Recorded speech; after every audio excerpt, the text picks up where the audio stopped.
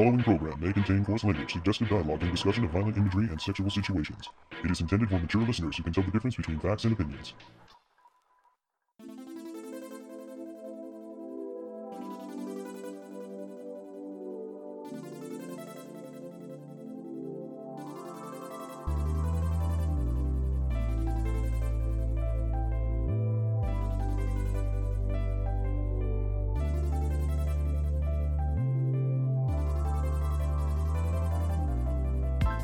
Calling all Flamebirds! We've got a news-heavy episode of the Toonami Faithful podcast. I am your host, Sketch, and with me I have... Paul Pascrillo, the founder of ToonamiFaithful.com. And... Happy Kuro Kitty. That's it. I got nothing clever else to say. Nothing else. That's okay. That's okay. Lover of pumpkin muffins. She won't share her muffins with me. I'll share the muffins. They're not my good. muffins, but I'll share the muffins. Share the muffins. Muffin button. Yeah, so we've been waiting with bated breath to see what Toonami was gonna do in November. Now that they've fully coolied our brains out, and they fully coolied us again. Yes, and then they decided to play the same Attack on Titan special twice in one night. But at least they're also playing the first two episodes of IGPX in its HD remaster, so that'll be worth watching if nothing else. Why just the first two? Why nothing? Why? Oh, because it's still in process. Yeah, I saw that tweet, but I didn't understand it, and it's Well, I mean, if they're working on putting it on Blu-ray, but it's a completely different workflow to prepare it for broadcast. So, but does this mean it will eventually be broadcast, or is this just a teaser to get people to buy the Blu-ray? Both. Yeah.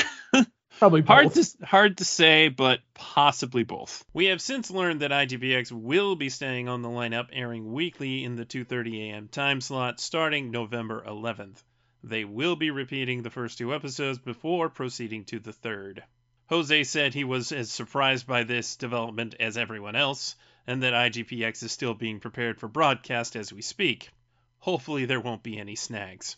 The main purpose is Jose wanted to have it air on the anniversary of the original broadcast.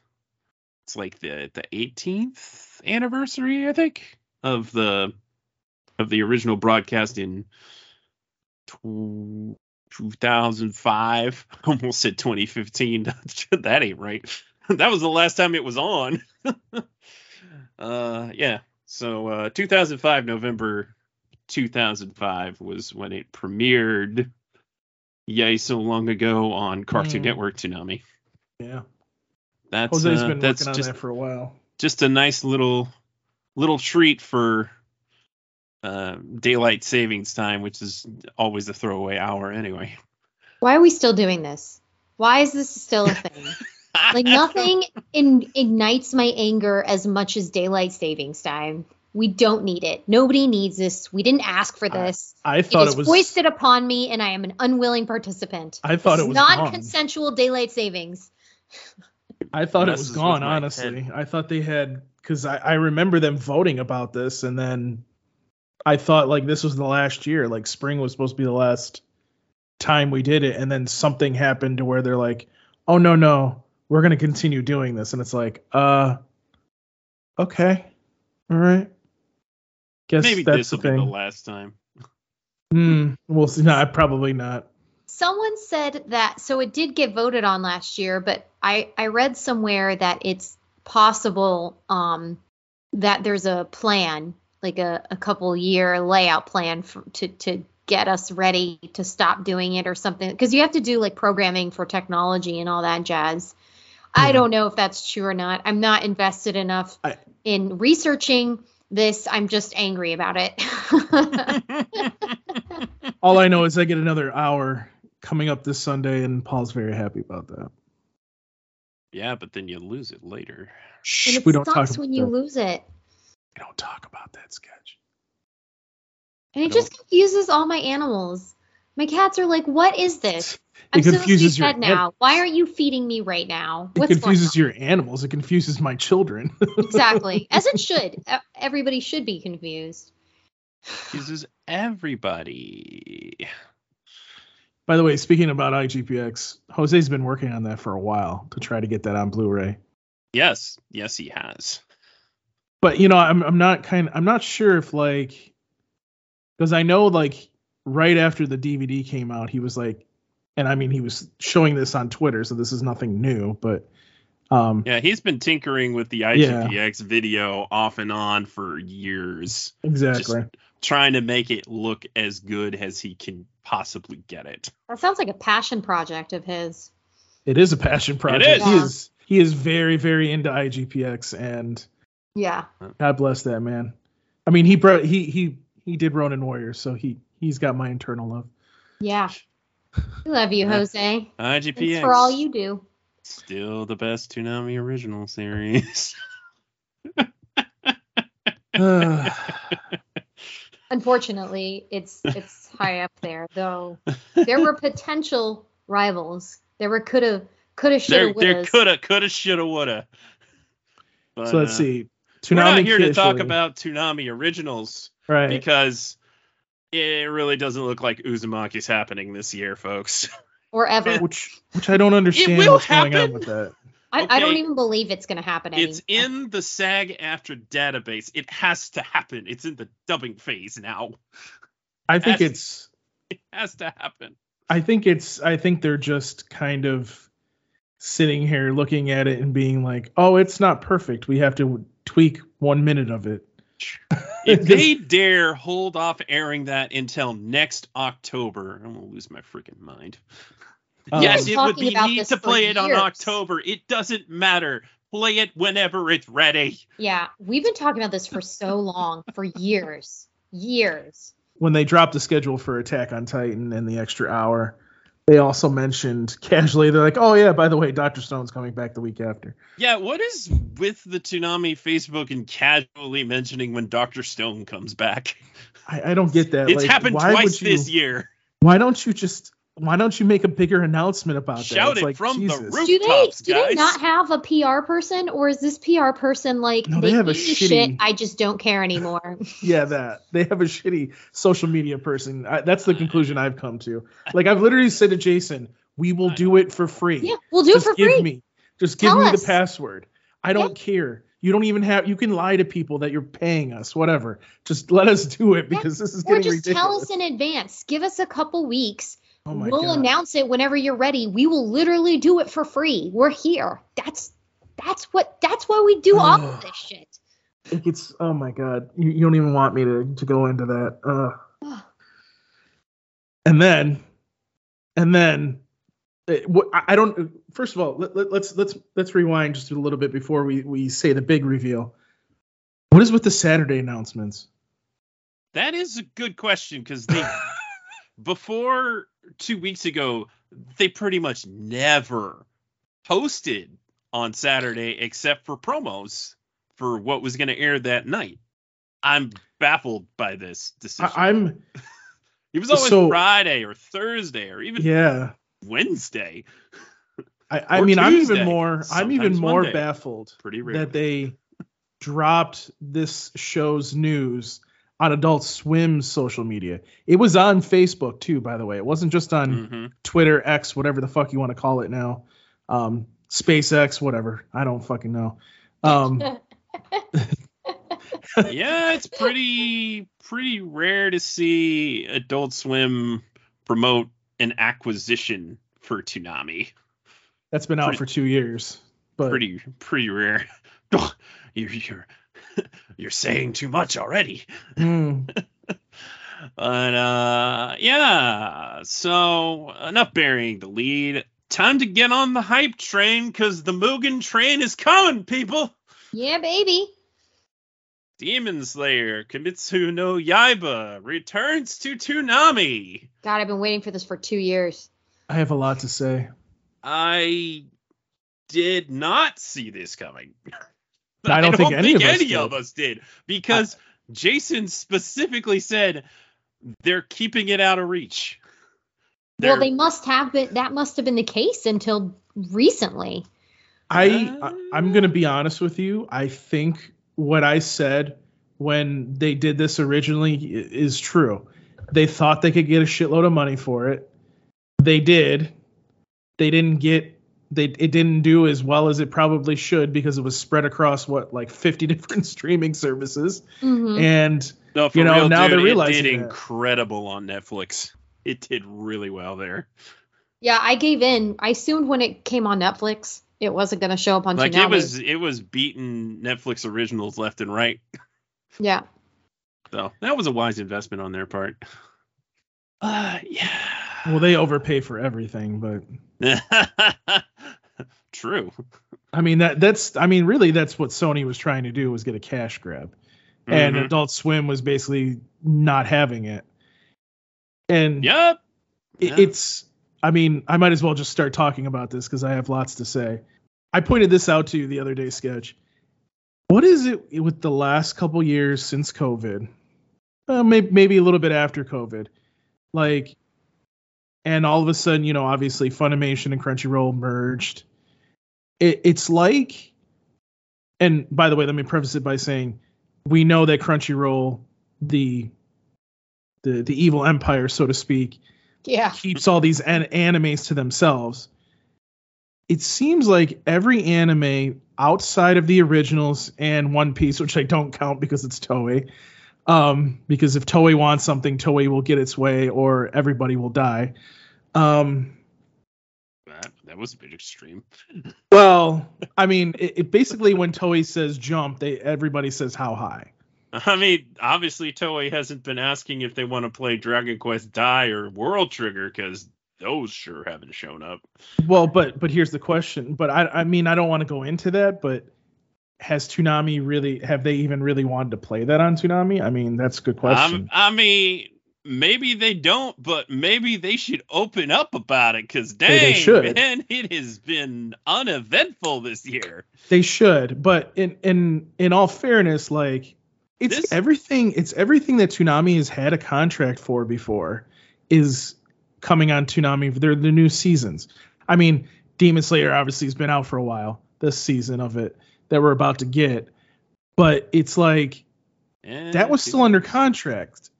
Maybe. So it's are you they probably had first right to refusal, and then Aniplex said, well, Sony wants us to charge this much. And Toonami said, nah. No. No, thank you. No. Well, I'm sure it had to do something with, it probably had something to do with, well, we want to also put it on streaming, like HBO Max or whatever, and they're probably see, that is a big factor, you see, because previous Aniplex deals with Toonami, the dub would premiere, and then it wouldn't be available to any streaming service for 2 years. So that leads me to believe that, maybe, because we haven't really seen it on TV, so maybe they still had the rights to show it on TV. They just weren't able to get it down to the price they wanted until now. That's my only thought. I don't think their original contract guaranteed them,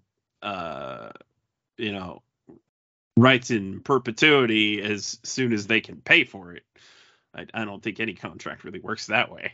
But I do think the pre-existing contract probably helped. Yes. As it certainly did with My Hero and Dr. Stone and probably Food Wars.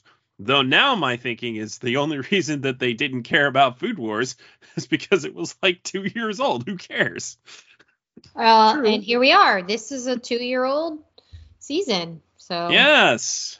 Well, this 7-episode season that was originally a movie, and then there's an extra episode that they made just for the season, which the movie came out in 2020. Actually, I think it came out in 2019.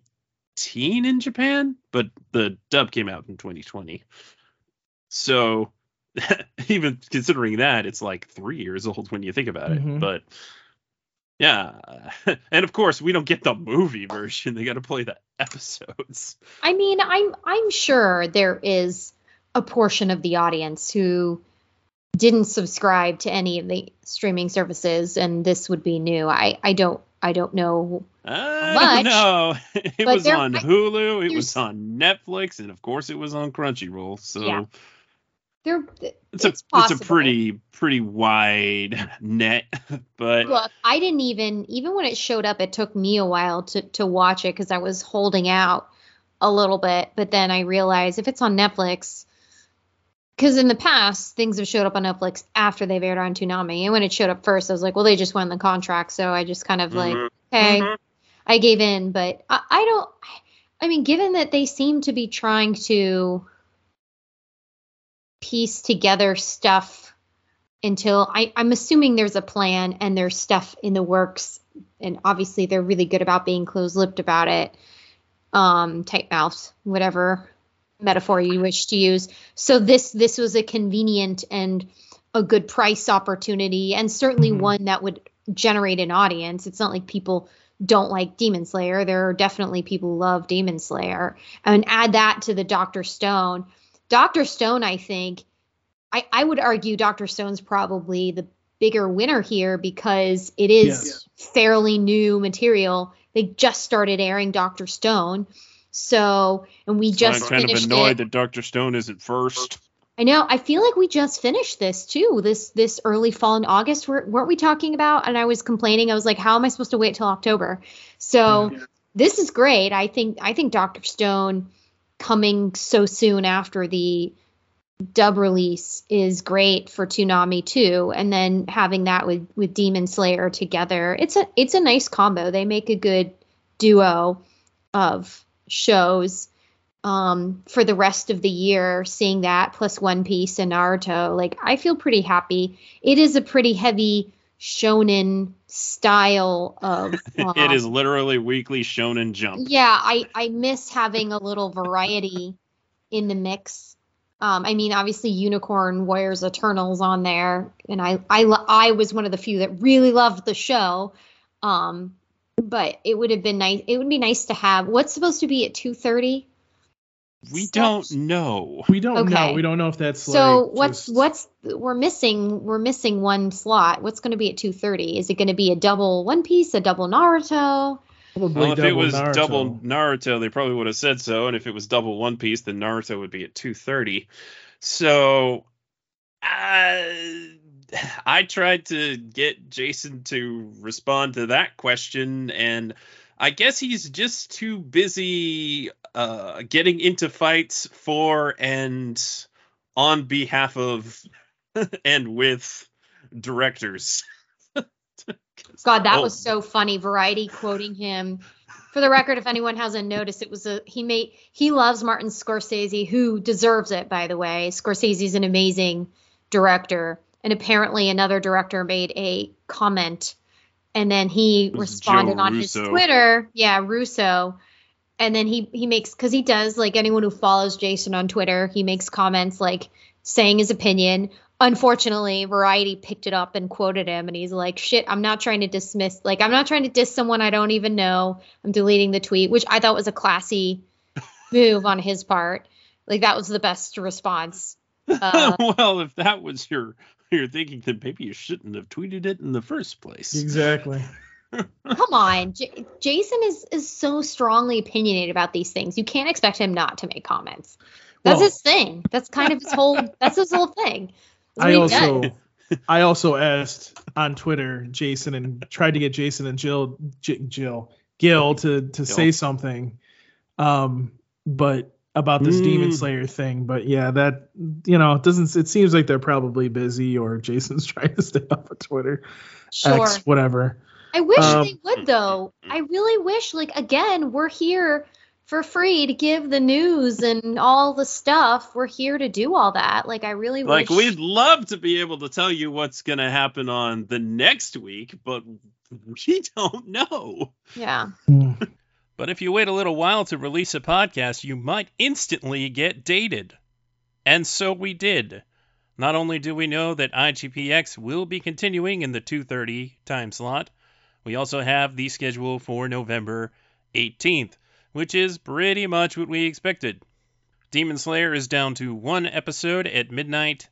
Dr. Stone New World is at 12:30. There's a full hour of One Piece at 1 a.m., as it should be. And Naruto Shippuden is back at 2, with IGPX closing out the block at 2:30.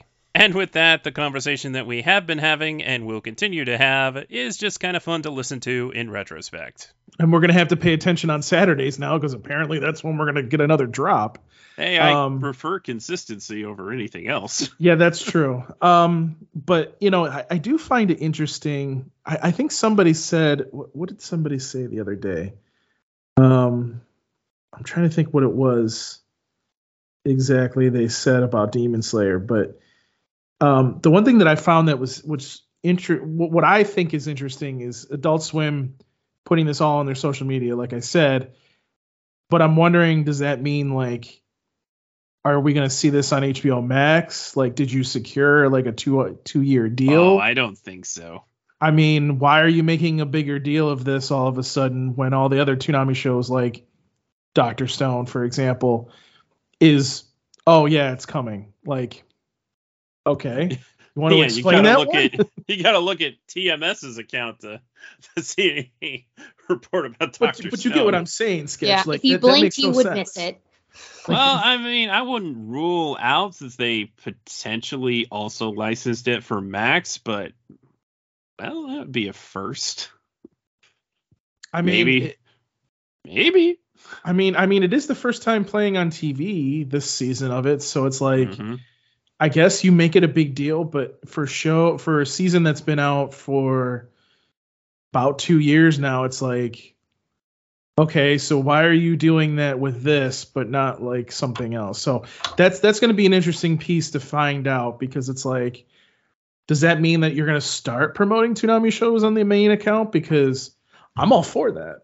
They have been promoting Toonami on the main account, like showing little videos and stuff, like little not just like original stuff, but also like clips cut together of the shows. So it'd be cool if they did one for Dr. Stone, or they did like a lineup ad and then just threw it on like they used to do. They need a lineup ad for this week, because it is totally different than what has been airing.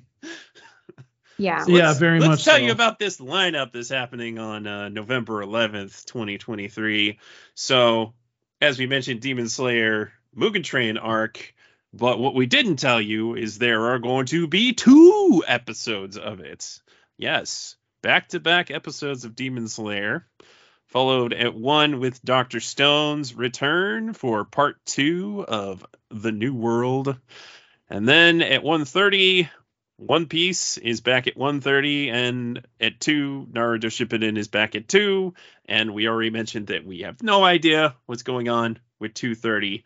Though it is kind of interesting that the week before Unicorn Warriors Eternal is at 3 a.m. So maybe that'll move up or something. Maybe they'll play Superman. You don't know. Definitely not IGPX, though. That is not ready. And one more thing. I don't think this is going to stay 2 episodes of Demon Slayer. So... Oh, no, definitely not. The reason I say that is because, 1, it's only 7 episodes, this arc, and you can't do that back-to-back episodes because it's an odd number. Mm-hmm. I think that they just doubled it up on the first week. Maybe they'll do it on the second week for consistency, but only if they're going to do a Thanksgiving marathon and they want to, play more of Demon Slayer before that. But I really think what they're going to do is just bump things up and go back to having 2 episodes of One Piece, which please do. Dressrosa can't be 1 episode. On the other hand, maybe there's something else. Maybe Scavenger's Reign, maybe Oh my some God. other acquisition that they pull out of nowhere. Scavenger's Reign would be perfect. It would be perfect for Toonami. I definitely want to see Scavenger's Reign on Toonami. I watched only one episode. Excellent. It took all my restraint not to keep going, but I saw one episode because I was like, just in case, I needed to. I've just been watching it. Yeah, they come out with 3 a week. I wanted to like give myself that benefit of the doubt, but I love the animation style, the story. It's like perfect. And Jason loves it. He talks about it all the time on Twitter too. So it is. That's just a fantasy, but it's one that could be. Well, Jason has said if it airs on Adult Swim, it'll air on Toonami. Mm-hmm. And there was that article previously where they said it will air on Adult Swim, and I'm not sure who knows what, but aren't those episodes really short though? No, they're standard length. Oh, yeah. Are they? Oh, okay. Yeah, and they'll finish the season in just a couple of weeks because they're doing 3 episodes at a time, so all 12 episodes will be out in 4 weeks. So now that this has happened, CJ made a point of saying that we can't really predict what they're going to get anymore, which I have always thought has been the case. But we can enter a little bit for fun the realm of speculation, and for the sake of this podcast, I want to pitch an argument for Fire Force Season 3. I freaking love Fire Force. And even though, blah, blah, blah, shonen, we need other stuff, I don't give a fuck. I want to see Fire Force. I love the Fire Force. I'm ready for it. Well, yeah, but it doesn't exist yet. No, I know. But we're talking about speculation. I'm pretty sure that they will get that whenever it becomes available. It's in the works. And I think if they can make Dr. Stone and Demon Slayer happen, obviously, Dr. Stone, I think, was a given because they did part 1. They made Demon Slayer happen. I think Fire Force is almost a shoo-in. Yeah, I think that's a very high possibility. The question is, when will they be able to get something from Crunchyroll that didn't have a pre-existing relationship with Toonami? Because never. We all know that they want Jujutsu Kaisen. That's not going to happen. Are you kidding me? I mean, why not? Why is that any less likely than Demon Slayer, other than the fact that Demon Slayer aired before? Because they can get more money from like Netflix and on that, I feel like. No, interestingly enough, it was on HBO Max, but it's not on Netflix, and I don't think it's on Hulu. I think it's exclusive to Crunchyroll right now. For the record, that's why I haven't watched it yet, because it's not on any of the streaming services I subscribe to. Well, there you go. Yeah. Yeah. It super annoyed me that it was on HBO Max and it wasn't on Toonami. Like, come on with that. Ridiculous. Anyway. Yeah, so and that would be yet again more Shonen Jump, huh? But clearly that's what they're interested in. I mean, I look at this development and I think, they're really not beating the allegations that they just stay at home all day and wait for Sony to call back. Because I mean, it's nice that they got something. That's great. It's fantastic. But, I mean, this year has been dull. They really couldn't get, like, anything from Sentai or Viz or Discotek. Really? I don't know about that. I mean, I'll be honest, like, before this happened, and even now, I'm definitely going to do it now, but, I've been thinking of writing an article of, like, what I think Toonami needs to do at this point to, like, making it exciting for some points. I mean, to kind of give you an idea, like they could go back and get shows that they've played before that are old. I mean, do you think that no, Funimation, not shows that they played before. Well, no, something they haven't. But here's the thing. There's so many shows they haven't played. Play something old that they haven't played. Something that people haven't thought, like bring an anime to a new generation. Like guys. What's that one space one we talk about all the time? Shit, Paul, keep talking. I'll think of it. Space one. But here's the thing.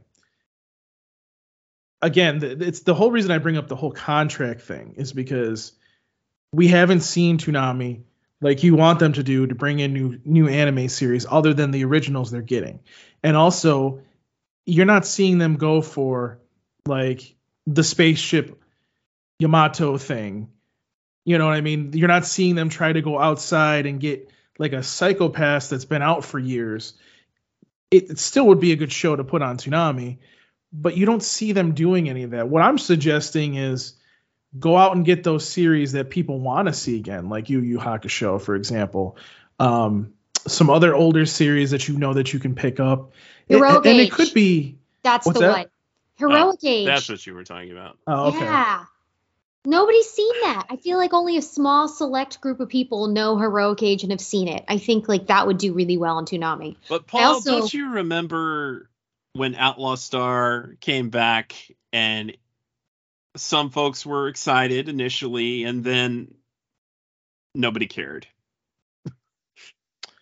I mean, I understand that, but at the same time, like, I'm tired of just seeing the same old on Toonami.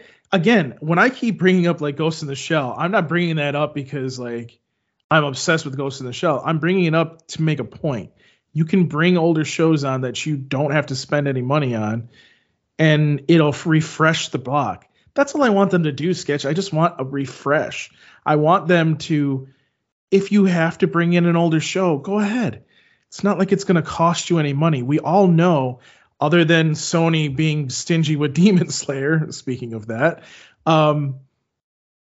this anime is not that expensive for them to get to put on TV when they don't overcharge for it. You know what I mean? So for me, if you can get something that's cheap that Crunchyroll doesn't care about, go ahead, go do it. Like what's the problem with putting some older shows on? I'm not saying do that for, the whole block. I'm saying filter some of that in. Yes, still try to get some of these new series, but I mean, for all we know, Sketch, and I'm sure they have been, they're just striking out because Crunchyroll doesn't want to release the grip on even their older anime that, Well, now Crunchyroll has their own fast channel to throw their old stuff on, including Yu Yu Hakusho and Soul Eater. They know what they're doing. I don't know if they know what they're doing because they had a Funimation channel and that didn't do really well. So I mean, well, that was a cable channel. Of course, it didn't do well.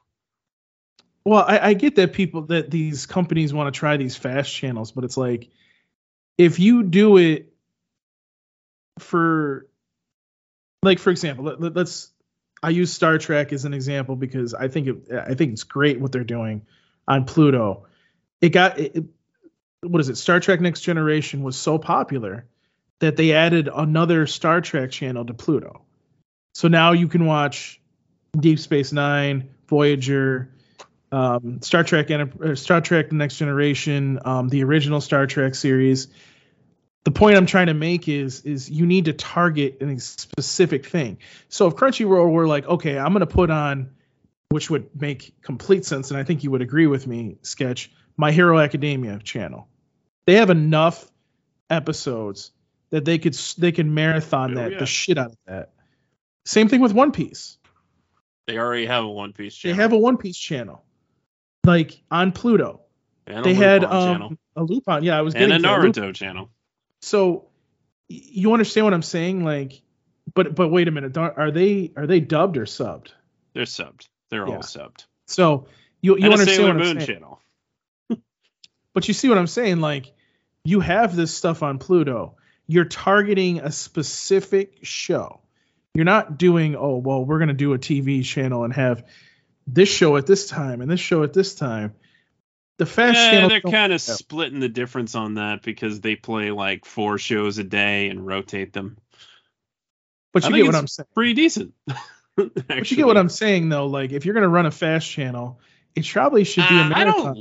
I don't like marathon channels. I love them. You know what?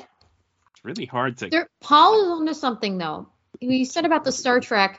It triggered me. Sorry, meaning it. Is that in a good way or a bad way? No, in a good way. So, people like sometimes to go through things, go back to familiar territory of things they love. Mm-hmm. Now, we obviously have Naruto just for that, except for people like me who couldn't watch it when it was airing live and all that. But, like, old stuff that's familiar, like a Yu Yu Hakusho, for example, you know, there's always, if stuff like that was showing on TV and you're flipping channels, like, you can find Star Trek any given day playing on some channel. I think there's 3 channels on my parents' cable that will play Star Trek at any given day, any given hour, right? But someone's always going to watch it because it's like there are people who love it. I think that certain anime have that effect too. Exactly. So it may not be a bad thing. I still think you have to have something fresh and original, but like an original mixed with a classic, and then some in between stuff of like dubs from stuff that they like Dr. Stone that's still airing here but can air here. Like, but we've been saying this for years. Like a mix of things on Toonami would be ideal for them and for us. That's what I'm going for. You can appeal to a wide range of fans, and like some of these series are really rewatchable. You know, I doubt that they'll be able to get a Yu Yu Hakusho, but I definitely think there's opportunity for, like, I always thought D. Gray Man would be great one day for this block because it could introduce the series to a new generation of viewers who weren't all on board with it. And it's really got the Toonami vibe. It's got like the edgy shonen, you know, kind of like gothic appeal. There's action, there's some like superhero stuff. Like that's like the Toonami vibe. But you have to have, I think, to make it all work, to tie it together, there has to be one original in there somewhere, or at least one original to look forward to. Yeah, and what you're saying, Kuro, is exactly where I was trying to go with it, because honestly, like, I want the mix. I don't need you to play every single new series that's popular out there on the block. What I'm asking you to do is just to mix it up and to have the variety of older shows and that on there too. But like, you know, using Yu Yu Hakusho, for example, the reason I brought that one up is they've put that on YouTube for free, dubbed at one point. So it's like, you know, if you're going to do that, you're telling me that show is going to cost them an arm and a leg to put on TV. I highly doubt it. So, you know, put something that people want, because people do miss the Toonami of yesterday. They do miss the Tenchi shows, not GXP. Let's get that out of there. Love you, Colt. Anyways, so, but like putting Tenchi back on there, putting Yu Yu Hakusho back on there. I'm trying to think what else. Like, I mean, you played Inuyasha, so you don't have to put that on there because that was on Adult Swim anyway. So, but you know, you get where I'm going with this. Like, you can bring back some old stuff and play some new stuff, and people will watch. It's the general idea of I can't imagine Viz would charge them too much for Death Note. No. Please don't. That technically didn't air on Toonami before. Heavy veto. Holy crap, do not air Death Note. Please. You don't like Death Note? No, and I know I'm the only person in the world, but I don't care. I don't want to see it. Nice. Kuro, what we'll do is we'll play the live action version from Netflix. Oh God. No. You know, I'd rather watch the live action because at least then I can be justified in saying this is terrible. I just hate the concept. But I mean, in all seriousness, of this show, it's like almost. I mean, okay, I know that I hated Tokyo Ghoul, but it just brings back those memories of the same kind of like really, this is the kind of style like people like this shit. Why do people like this shit? Sorry. No, I want to see like space and fighting and magic. Those are the things that I want to see. Yeah. I mean, if we're gonna go that far, why don't they put Sailor Moon back on Toonami? It's been long enough. Yeah. Oh hell yes. Like fuck. I mean, Sailor Moon. I mean, shit. Let's just throw the whole thing on there. Fuck it. Are you kidding me? That would be the best day of my life. Holy crap! I would love that. I'd love that. You know, I do find it funny though that Adult Swim was doing these marathon channels before Pluto, and now like you see like Pluto doing it. You see these other streamers having these fast channels, so to speak, or marathon channels, whatever you want to call them. A lot of them are doing it just on YouTube. Yeah, they're doing it that way too. So it's like, it's really funny to see like maybe Adult Swim has been onto a lot of things. I mean, Cartoon Network was onto a lot of things when they had Toonami Jetstream. So I mean, imagine if that would have happened when streaming first started. Like, yeah, if they'd held out just a little bit longer, it would have been interesting. It would have been great, and I think they would have been successful. They could have been Crunchyroll. Early Crunchyroll anyway. So whatever they add to this lineup, it's gonna need a female protagonist, because we got to break up the boys club a little bit. Well, they should have just kept going with Fena, but they were just like, oh no, we're good. Yeah. Okay, speaking of that, so somebody was asking DeMarco about why there wasn't more Fena, and he just straight up threw Crunchyroll under the bus. And then it wasn't even on. They took it down. It was one of the highest selling series on iTunes, and they took it down. And Black Lotus got pulled off of digital storefronts, even though it was making money. Several other shows. Yeah. So what's that about? Wasn't making enough money, I guess. Oh, that's optimistic of you. I was thinking that was a Crunchyroll. Oh, no. Because all those other Warner Brothers Discovery shows also got nuked at the same time, so I don't think it had anything to do with where the fuck are you going to be able to buy? Sorry, but where are you going to buy these series then? You can't. That's the point. Yeah. Yep. Hey, this is why people pirate. I'm just saying, this is why people pirate. It's at least one reason why people pirate. Yes. And how they are entirely justified in doing so. Exactly. I mean, that's the only good reason to pirate, is if a show is nowhere to be found and it's been basically written off. I mean, it's really fishy that they're like, all right, we wrote these shows off and we're going to leave them on digital fronts. And then when nobody's looking, they're gone. We got rid of them, even though they were still selling. Hey, I liked rewatching Fena. I thought I still think it's visually stunning. Business. Well, I made sure to get it before it was gone, but certainly a lot of people didn't. Yeah, I have it saved on my DVR still. So I have some Shenmue episodes saved on my DVR because that's the only way to watch it. It's the only way, because the dub is not available anywhere. That would be another one that would be great to know what happens next. Holy crap, talk about unfinished stories. Shenmue. What a ripe opportunity gone sour. So no, I really want to talk about the fact that they wanted to do more. They said that the director wanted to do more and that Crunchyroll wasn't interested. Like, okay. However, I'm sensing a theme here. Didn't DeMarco previously say that the director did what he wanted to with the story and didn't intend to continue it? I was like, all right, these are conflicting. Was he just trying to not throw Crunchyroll under the bus at the time? No, it's don't believe his lies. Story. Like, you wouldn't start. Like, I feel like Shenmue, like, you don't start it because there's still more. There's so much more story to tell. I was talking about Fena. Oh, okay. I was talking about Fena. I don't know what's going on with Shenmue. But all three of those shows, Shenmue, Black Lotus, and Fena, are still available in Japanese on Crunchyroll. I mean, they're subtitled in English too. Actually, the Spanish dub, I believe, of Black Lotus is also on Crunchyroll, so that's something. It's pretty crappy that they just pulled those off of there with no notice. I guess they consider it notice enough that they were getting rid of it everywhere else a year ago. But yeah, none of that. It's a real shame.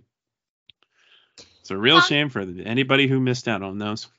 Content-wise, though, this Dr. Stone arc and Demon Slayer arc are really great.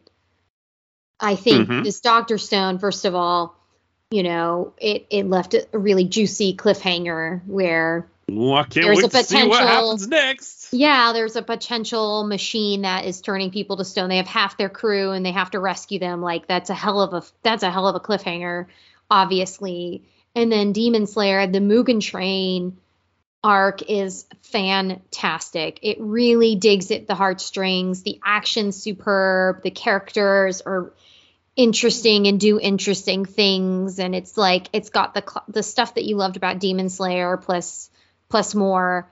I think content-wise, these are exciting.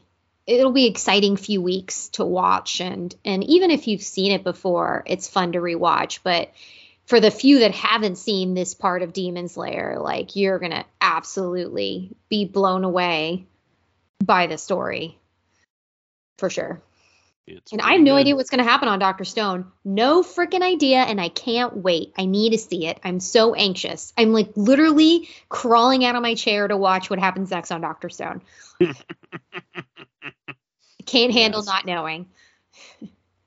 We don't know Demon Slayer. What all they're going to do for the holidays coming up, or whether or not there'll be preemptive programming on November 25th. But I really think the reason why they're doubling up Demon Slayer on that first night is so that they can make sure to play all 7 episodes before Christmas. And then they can marathon them all on December 23rd. And there's something else that might pop up before the end of the year, and that being the second Attack on Titan special, which will be 85 minutes. Even longer than the last one. That will take 4 time slots. That is a freaking movie. I'm glad that they're not trying to cram it into 60 minutes, because that probably wouldn't been quite enough for it to have enough breathing room.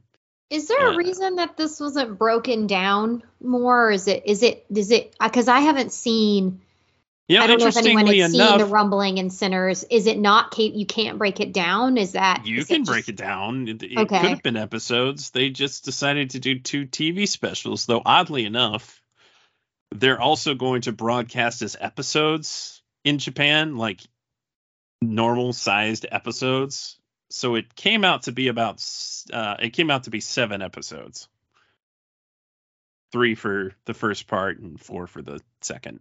Okay, but is this really the end? Because the final crap bullshit.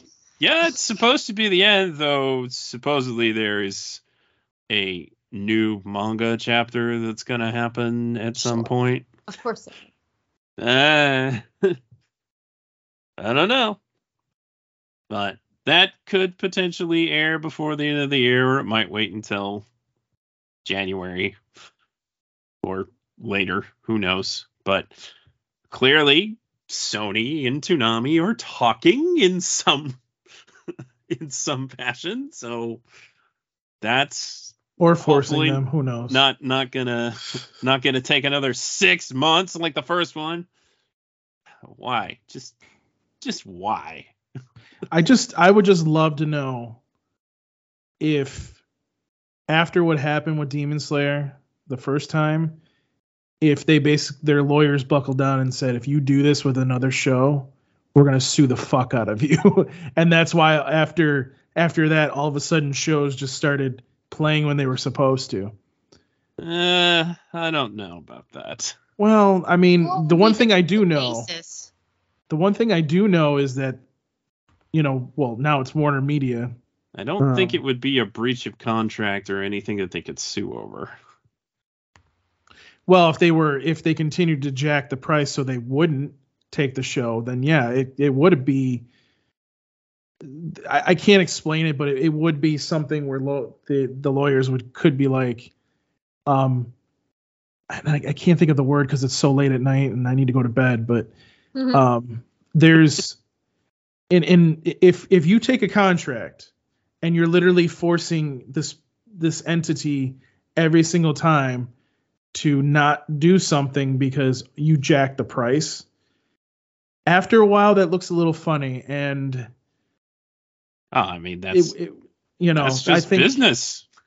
Supply and demand. It is, but if you're doing it with all of your contracts, at a certain point when a judge looks at that, they're going to go, okay, cut it out, or I'm going to let them sue you. Because you can't do that in business. I can't think of the term off the top of my head, but it's just... The issue that, I mean, I don't know if this would qualify, but I do know that one industry issue is vertical monopolies is in Crunchyroll is dangerously walking that line. Is one organization or company able to dominate and monopolize an industry through several step processes up the chain? So for example, both creative parts, so creating, animating, voicing, dubbing, all of that stuff, like in one industry. And there are some pretty sketchily worded rules about that. But I think for international properties too, there's a lot of workaround.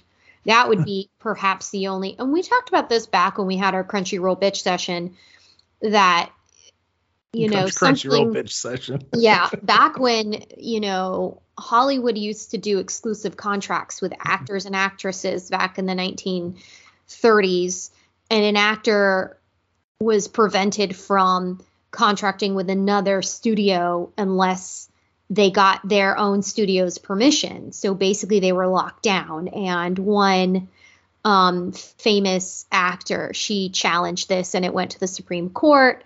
Name escapes me. What's her name? It's late at night. Yeah. Anyway, she challenged this really famous case and she won, and it changed the way the industry functioned.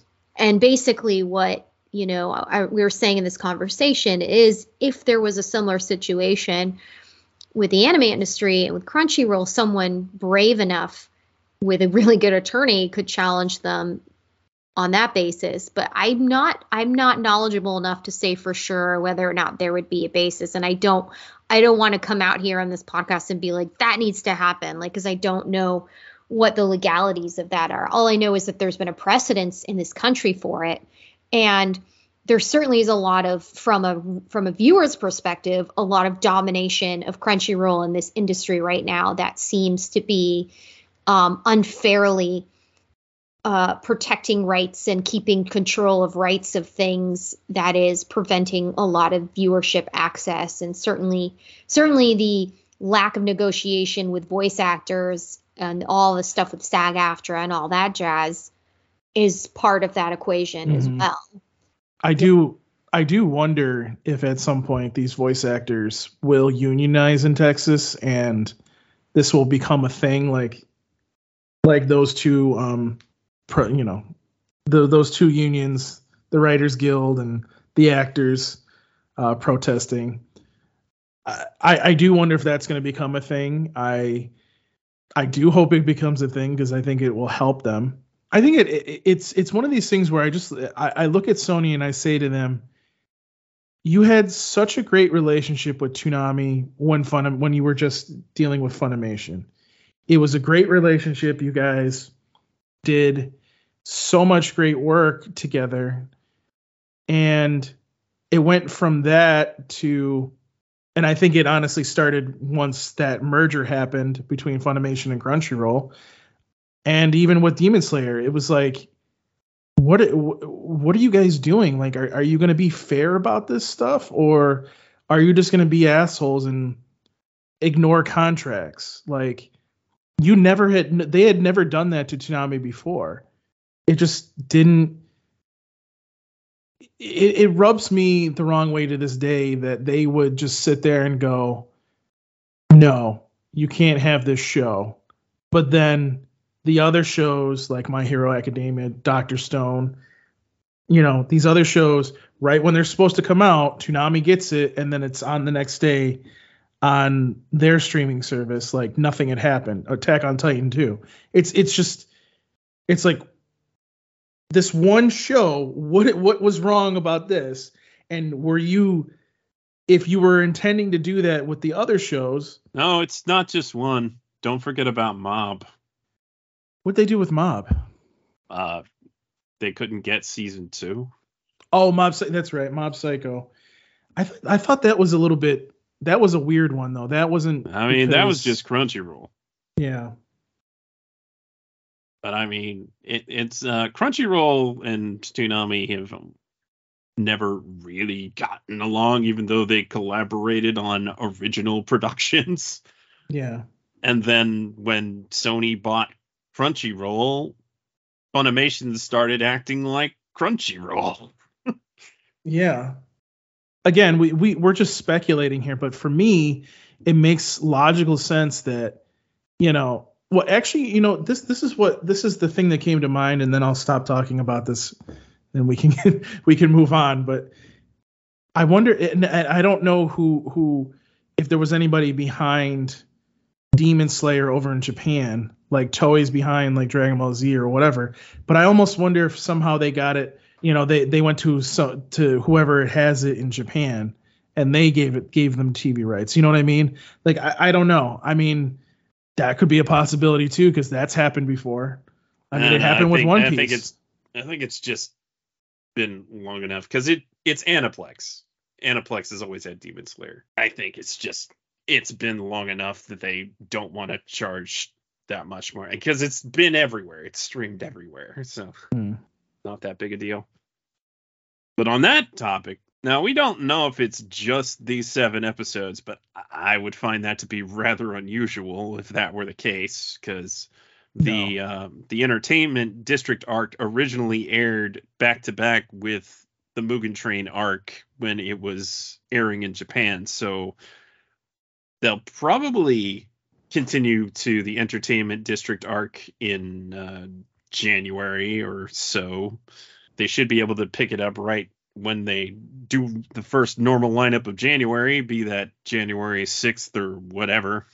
And then that will be it's 11 episodes, but both the first one and the last one are hour-long episodes. So they would fill 2 slots. So that complicates things a little bit, but probably not. That's the other reason why I don't think that they would do doubled up episodes for more than maybe 2 weeks, is because when they get to episode 7 of Mugen Train, and then they'd have to start the next arc if they wanted to continue it, and that episode is an hour, so that would be an hour and a half of Demon Slayer that night. I don't think they want to do that. Not for a premiere.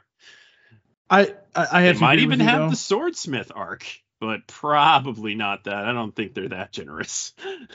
I mean, I do have to agree with you on that, though. I think that they are going to probably get the next season as well. I mean, that would just make sense to me. And the only thing is Netflix did have to wait like a couple of months to get that next part.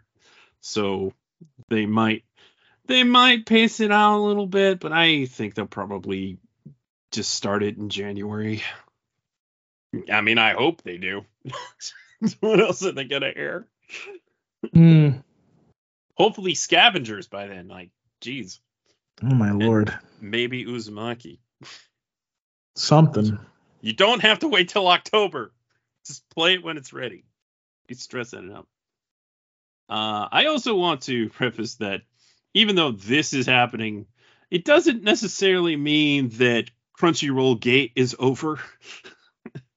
It could be specifically this show and its pre-existing relationship with Toonami playing a factor as it did with Food Wars and Dr. Stone and My Hero Academia, as at least we can speculate as much. Also, it is Aniplex, and they do have some level of autonomy themselves. They don't necessarily have to play by Crunchyroll's rules. And before it was Aniplex, actually, which Sony has also always owned. So Aniplex normally would cut Toonami really great deals, but this particular time, not so much. So here we are 2 years later, and it's finally happening. That may not mean anything in particular. If something like Jujutsu Kaisen or Spy Family or Chainsaw Man were to show up on Toonami, that would be a pretty good indication that Crunchyroll's ready to play ball. Or, any of their other licenses that are not something that used to be on Toonami at some point. Or a sequel thereof. But hey, if sequels are on the table, maybe Megalobox Nomad's finally gonna air. Maybe Dyna Xenon, though it's not technically a sequel, it's kind of a spin-off. Who knows? Anything can happen. And things can always change, as is the case here. Don't let your dreams just be dreams. We can only dream. Don't pick stuff that you've already seen and be like, can you play this? I really like this show. Like, well, if you do that, then you better show up and watch it. Yeah. Like, the point is to show shit that you haven't watched. That's the point. Well, that's a catch-22 because then you don't know if it's good or not. My gauge is the commercial, the ratings, and the one episode watch, and I'll be like, this would be great. So, speaking of ratings, and the ratings mean jack crap for the most part at this point, the Fooly Cooly sequels did all right. It is something in the 200,000 range every week. So, I will say this. Even though it may seem like Demon Slayer 2 years late is not something that they really needed to bother with, if it does better than that, then, well, maybe it was worth getting after all. We shall see. Frankly, I would rather have a bunch of things that most nobody's ever heard of pop up onto Toonami than more things that everybody's heard of. Agreed, 100%. And there's so many shows. If you can't get them from Crunchyroll, then get them from somebody else. They can't all be out of reach. I just don't think they're digging. Though it doesn't help when companies like Sentai co-produce a new fantasy adventure anime and don't dub it. Can't be on Toonami if you don't dub it. Exactly. I apparently the logic behind that is if people didn't watch, then they're not going to dub it. But I was waiting for a dub to watch it. That's the Sacred Beast of Ours, by the way, which is coming to Blu-ray with no dub, and I'm like, Meanwhile, Crunchyroll decides not to dub Bocchi the Rock, which was very popular on the internet. And while it might not be the easiest thing to dub, you still probably should have tried. Stupid. Is Giant Beast of Ours not ever getting a dub? I wouldn't say that, because Sentai has this weird thing where they occasionally release something sub only, and then sometime later they're like, actually, we will dub this. It's pretty inconvenient, honestly, but it's nice that they get around to dubbing it eventually. So I'm not going to say it's never going to happen, but if people don't buy that Blu-ray, it probably won't. And I don't think I'll be buying it unless I find a good sale for it, which I hope I do, because it did look interesting. On that note, I have pumpkin muffins awaiting to be eaten. Make sure you send me and Sketch some. Warm and fresh. Yes.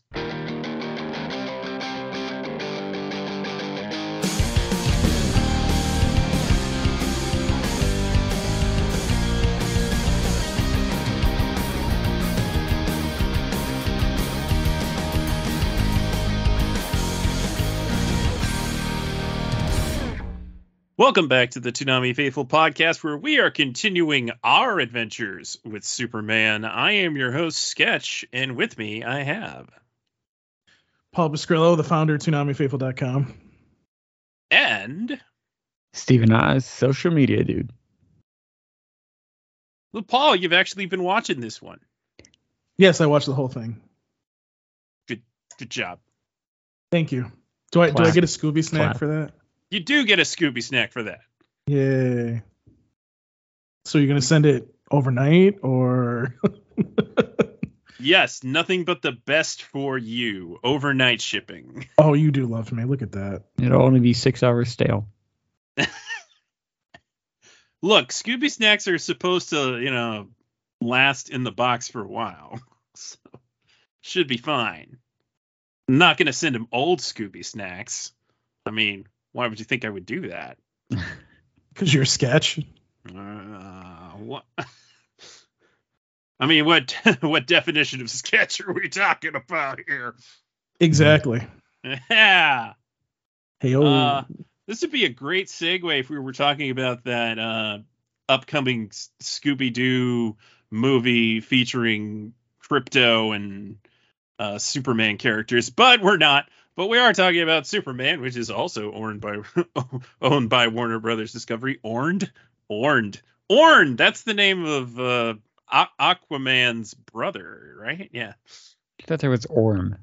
I don't know. You're right. It is Orin. Mm-hmm. It is. He's not in this. No. Probably not even in season 2. Probably not. But there are some interesting, unexpected characters that popped up in... particularly these last 5 episodes of the season. We're covering 6, 7, 8, 9, 10. And the first of which is, oddly enough, I thought it was going to be Gorilla Grodd, but no, it was another famous DC gorilla. It's Monsieur Mala and the Brain.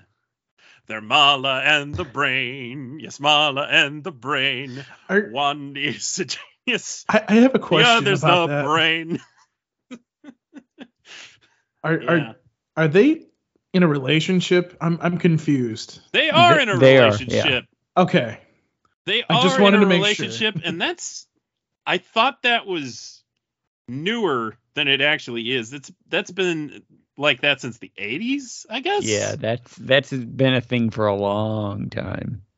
Yeah, I mean, it nonetheless seems rather progressive for this to be popping up in a... Well, it was supposed to be a kids show. Mm-hmm. So, hey. Maybe that's why it's not a kids show. Could be one of the reasons. Mm. Yeah, I'm not used to Mala and the Brain being not nefarious, so that was a change. I mean, they kind of were. Kind of. I mean, they're mad scientists, but are they? No, not really. Made a deadly wormhole, black hole, and made some mutants that looked like Gurren Lagann robots. So why weren't they robots if they look like Gurren Lagann robots? These are the questions. Mm-hmm. Mm-hmm.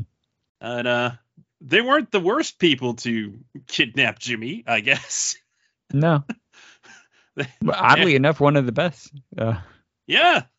As far as who you could find in that forest. God, you had Omex roaming around that whole place. That just another layer of DC Comics stuff that just goes crazy after you look into it after a few times. Yeah.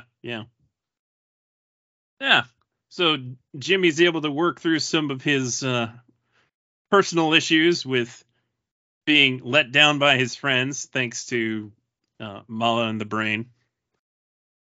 which was good. Mhm. And surprisingly, they get through the Lois and Clark drama pretty quickly. Yeah. Maybe too quickly, but I think it's all right. I think it was almost the right amount. Could have stood to maybe do one more episode, but it's fine. It's what they do. Yeah. Also not used to Cadmus being not nefarious. Yeah. Yeah, that was a little weird. But I mean, that's just Justice League Unlimited in my brain hmm for eternity. there could be that Cadmus side that was like doing like okay work, It's like Yeah. not the nefarious stuff. Like they were like one step above. They're like, these are the people that could do the good side of it. Hmm. They also stumbled upon some kind of red light filter that hurts Superman or takes away his powers. So, well, I'm sure that won't be used for harming Superman in the future. I'm surprised they didn't absolutely figure not. that out What are you earlier. talking about? And look, there are people pointing out how definitely horny this show can be. Oh yeah. And having Clark just lose his shirt and get all sweaty and greased up. It was fan service for like everyone. Look, this isn't new to DC animation. We've all seen how the girls are drawn in the DCAU. Mm-hmm. But the man service, this is some quality man service. Yeah. And knowing that the next episode was called Kiss Kiss Fallen Portal, I really thought that like the black hole, they were going to get sucked into it or something, but no, they managed to stabilize it.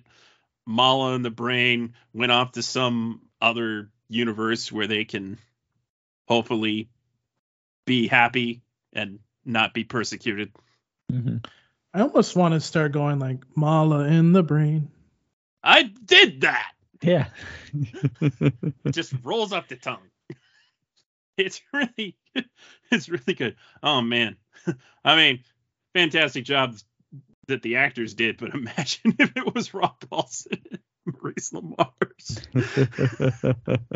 But it'd probably have to be switched around, so Maurice would be Mala and Rob would be the Brain, doing a probably questionable German accent.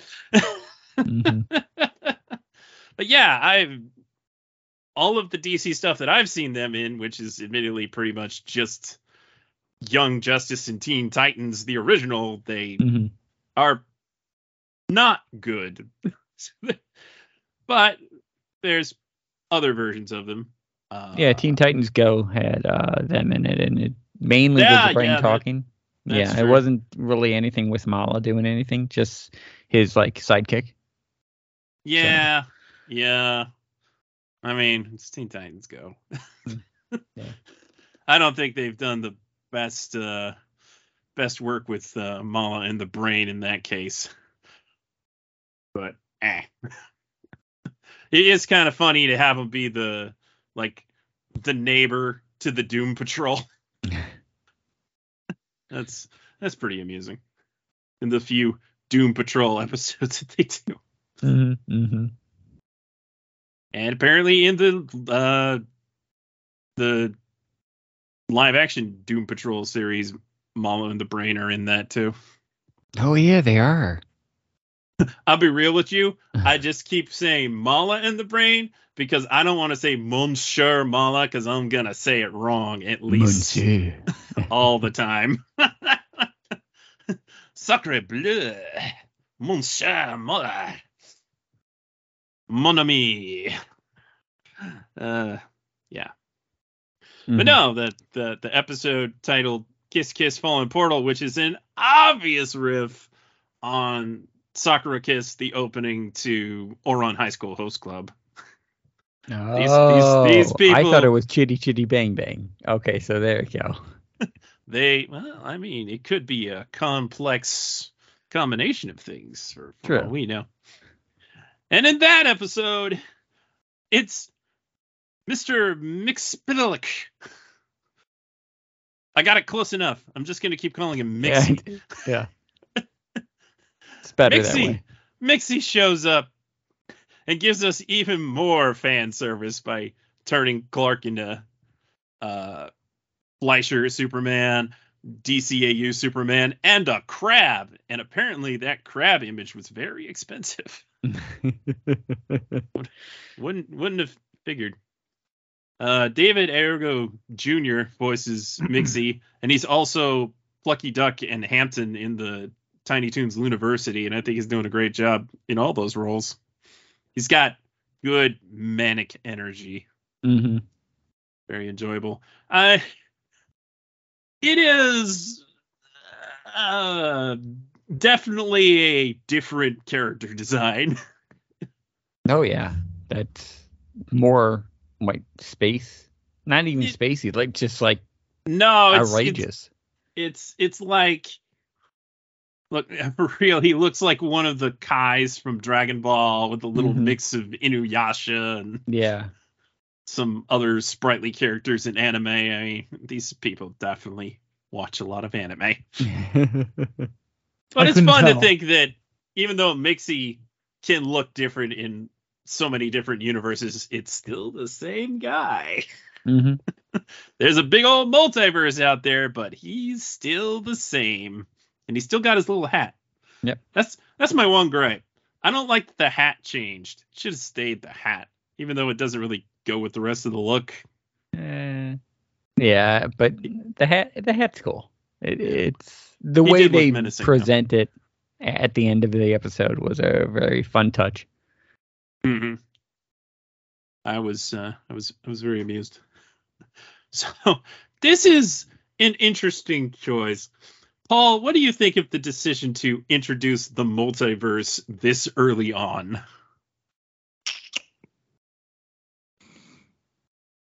I mean, did they really introduce the multiverse, though?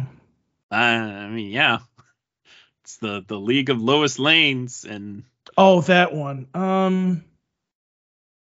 Well, I mean, since I've never seen the League of Lois Lanes, like, yeah, I mean, that's interesting, but... It's also how they introduce Kryptonite and inform Clark what planet he came from. All curious choices. I mean, not necessarily bad ones, but definitely pretty different.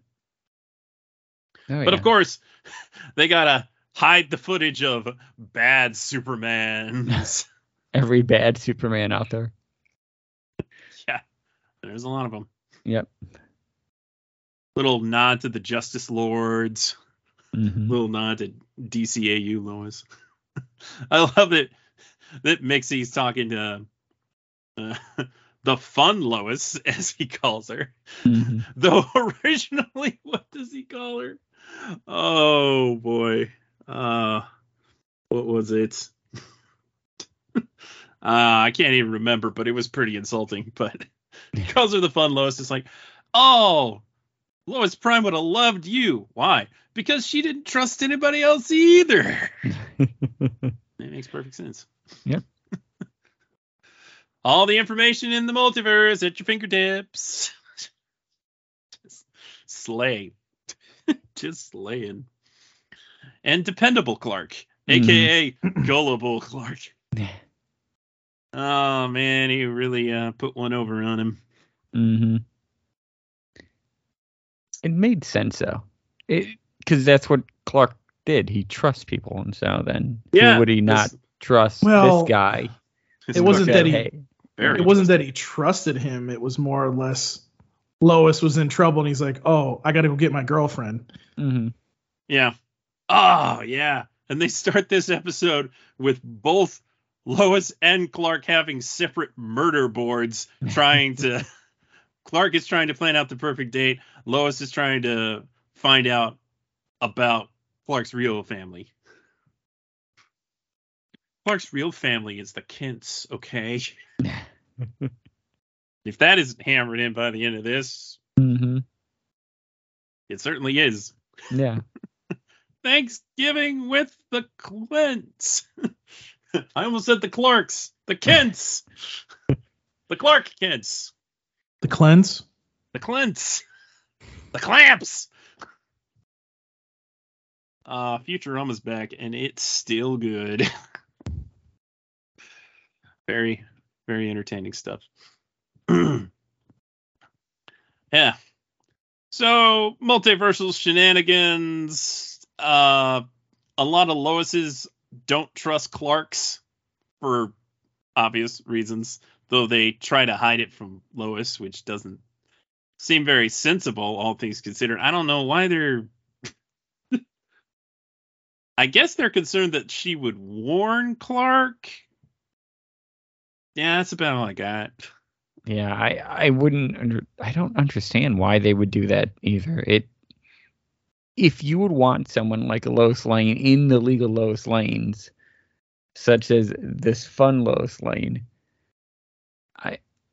but warning him wouldn't change the fact that he could go evil, or do they? And here's the thing: do they want this Clark to go evil? Do these League of Lois Lanes want their Clarks to go evil somehow? That might be something. That might be something. I don't think they necessarily want him to go evil. They just assume he's gonna. Because all the past Lois Lanes in this league do go evil? Their Clarks supposedly do. Well, maybe not all of them. There's definitely some with some big chips on their shoulders. True, yeah. And a female Jimmy. That was a fun one. Yeah, it was fun. Another Firebird. Firebirds stick together. Flamebird. Flamebirds. Flamebird. They stick together. They do. And as the title implies, eventually they kiss. And when they kiss, the battle is going on, so there's fireworks. Of course there is. It's very fun. It was a really fun episode. Nice diversion. And it's still like filled in some plot holes for Jimmy, for Lois, for Clark. I love the fact that in episode 6, Jimmy's like, Clark, I know you're Superman. This isn't news. You called it, Steven. You called it. Yeah. It made sense that he knew the whole time, because if they were living together, if they were doing, he would see things. But yeah, it did make sense lore-wise too. But I mean, eventually he had a lot of maturity about it. It's like, hey, yeah, I thought it was a sensitive topic. I'd wait for you to bring it up. You told her first. Oh, James, you were doing so well till then. Thankfully, their drama they get over it, and now they all know, and they can be a unit. They can move on. Yeah, they can move on. It is an interesting choice for this to be revealed so early on, before they even become reporters.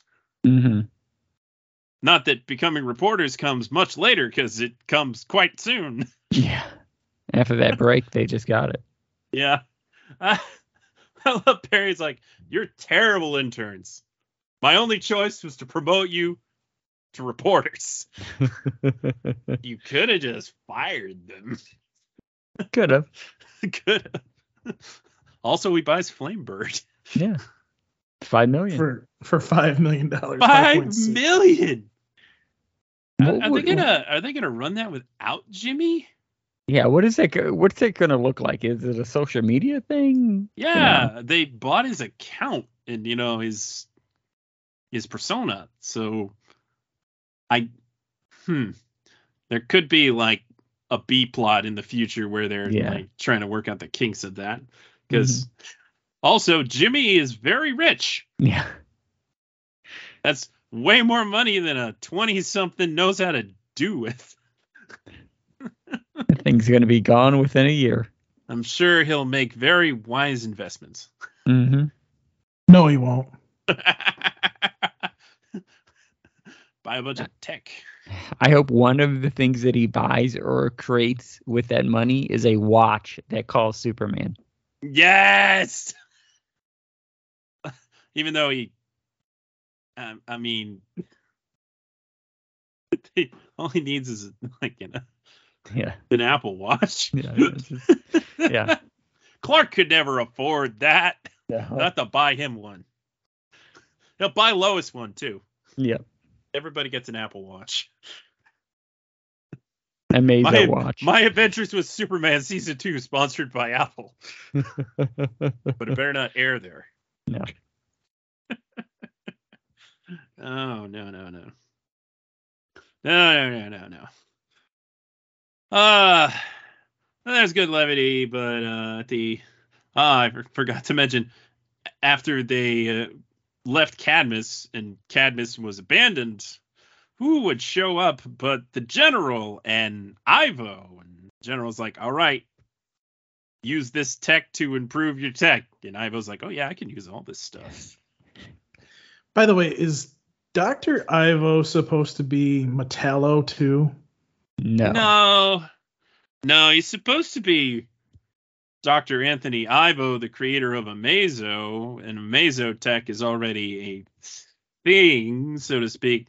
But for some reason, they decided to mash him up with Parasite by having him create Parasite armor using the fragment of the Parasite that he finds, which continues to mess him up more and more every time he uses it.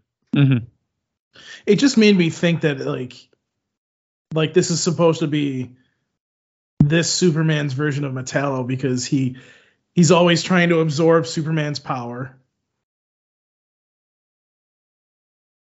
That's what Parasite does, not Metallo. Yeah, Metallo's just kryptonite powered, so yeah. Wouldn't be surprised if is Parasite the one that's the purple dude? Yeah, Parasite's the purple. Oh, I thought it was a different name. I thought it was Metallo or something. No, what Sketch said, Metallo's the guy that basically doesn't like Superman. Gets a robot body that's powered. Who was that in Superman the animated series? Was that Parasite? Both Parasite and Metallo were in it. Yeah. Parasite was the guy who was always covered all the time with the purple. Why do I remember him as Metallo? That's so weird. Okay. And Metallo is usually either like he's completely hiding the fact that he's a robot, or he's part of his skin is missing, so you can see a little robot underneath him. Or a lot of robot, rather. Yeah. Yeah. Superman villains. Speaking of Superman villains, there's a lot of Superman villains, and also not Superman villains. They kind of threw some other DC villains in here. Yeah. But it's okay. It's fine. It's fine. But Task Force X has recruited all of the criminals that stole the tech from them. I'm sure nothing could possibly go wrong. Yeah, so recruit or force? Yeah. Recruit's the nice way of putting it. Yeah. The Task Force X did their old collar kind of thing. It's either you're getting a thing in your head or you're getting a collar on you. It's one of the two. Well, it's better than the kind that explode. True. Also, how this is not intended for adults. They're not called the Suicide Squad. Nope. Though it would Task be Force X. It would be interesting if in the future they rebrand as the Suicide Squad. Mm-hmm. Might not happen, but I could see that potentially happening.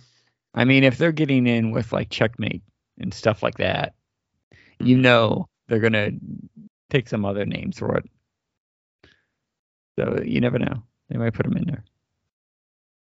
So the General and Amanda Waller are being pretty crafty using the invisible guy to make it look like Superman is a menace. And also his super hearing has activated, and people have problems. That's the best quote in like the whole show. Jimmy, people have problems. Whoever cut the promo for that, amazing. Just that. Now give me more coffee. Anybody else notice that there is like somebody screaming because they're about to die in some of those moments? But he goes and saves the cat, or whatever. Yeah, that's that would be a lot to take in all at once, and they did a good job of. Like, have you slept recently? No. You wear yourself down, man. But it's really frustrating to me in that moment where he screws up and tries to push the invisible guy out of the way. He succeeds in pushing him out of the way, but he also wrecks up a truck, and everybody's looking at him like, he just wrecked up a truck for no reason. Just take a moment to explain there was an invisible person. Only I could see him. I had to push him out of the way. I'm sorry. Not to mention they said on the news that some invisible person is robbing stores. So it's like, wait a minute. Like, give him a little. You got a guy flying around. I mean, it takes some, these people need to understand. I know it sounds outlandish, but you're in a city now that has a guy flying around, people running around doing all kinds of crazy things, Mm-hmm. You can't be that far removed from society. Yeah, right. It's a nitpick, I know. But yeah, as he's getting pounded by all the superpowered villains, nobody's like, yeah, get Superman. They're all like, I'm not sure who to root for. Yeah. And then they're like, oh, maybe we should root for Superman. But no, it takes a motivational speech later from Jimmy to rally the people behind Superman. But first, he gets captured after Ivo almost goes out of control and he's reined in by the general. Mm-hmm. But he's captured and he's put into a room with the red light. That came back. I do got a nitpick about Superman getting captured. I don't think he could get captured, but I mean I guess he's young enough that he doesn't know fully how to control his powers. Yeah. And that Ivo is taking most of it through the parasite suit, but getting captured is like a thing that you don't see too much for Superman. You have to be like Doomsday level, Darkseid level of villain to actually do this to Superman, to inflict this much damage. We're kind of hand waving it between the combination of Parasite sucking him dry and Superman not having a good grasp of his regenerative power or any of his powers really. Mm-hmm. But yeah, it's pretty hand wavy.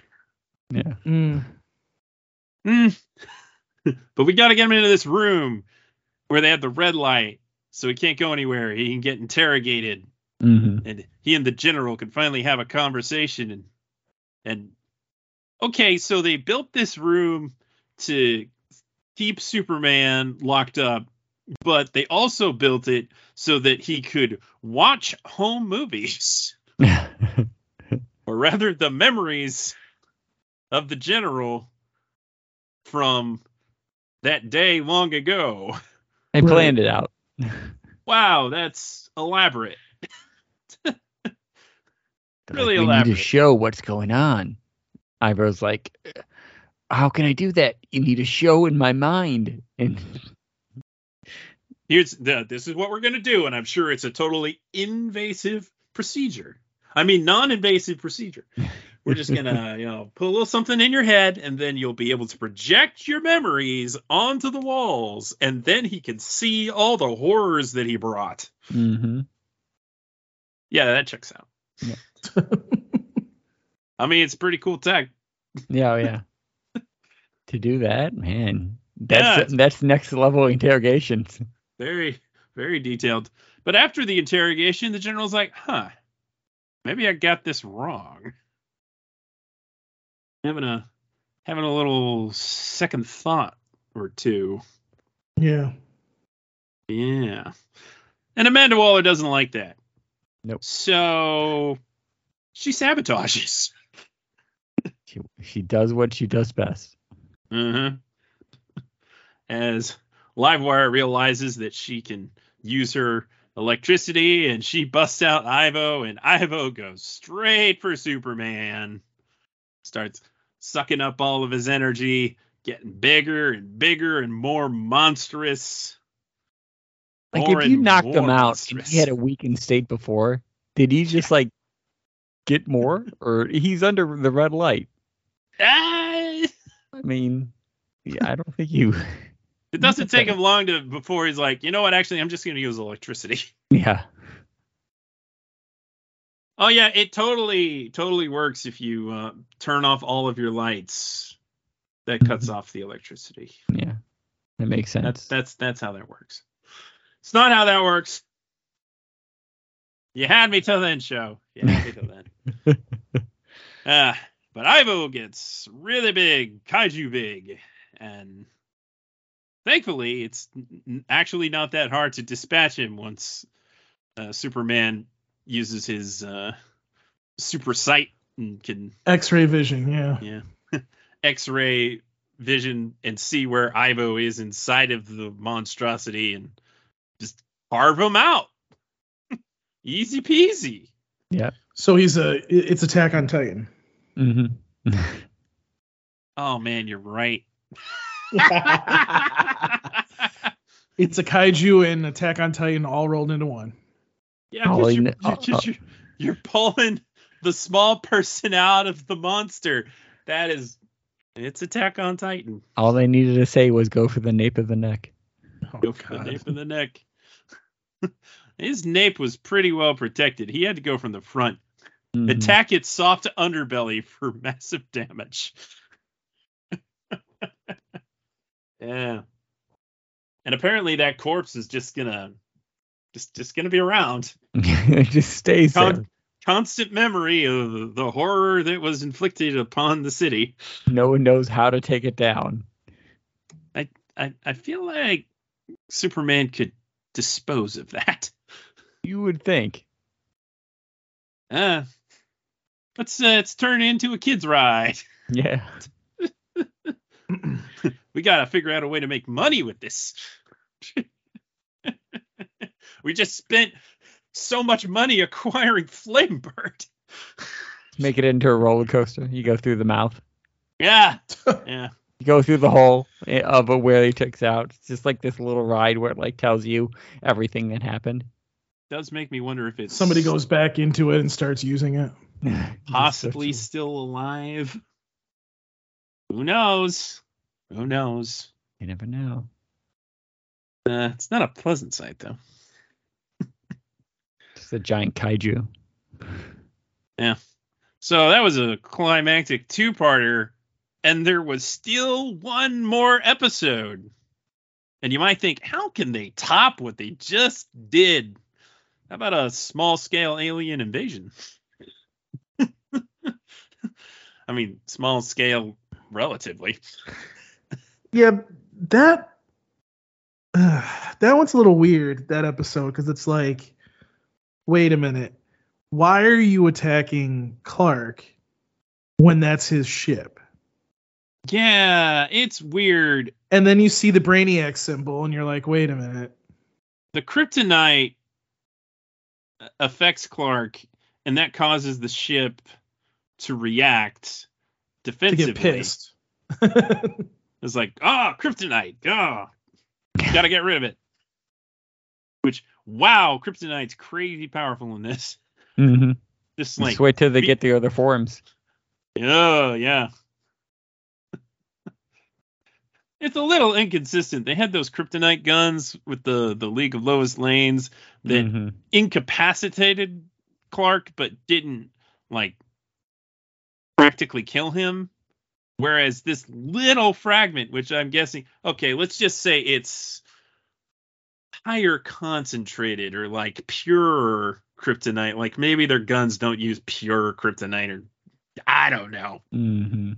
I'm sure there's some explanation whether it's good or not. Yeah, that activates the ship, and that's not good.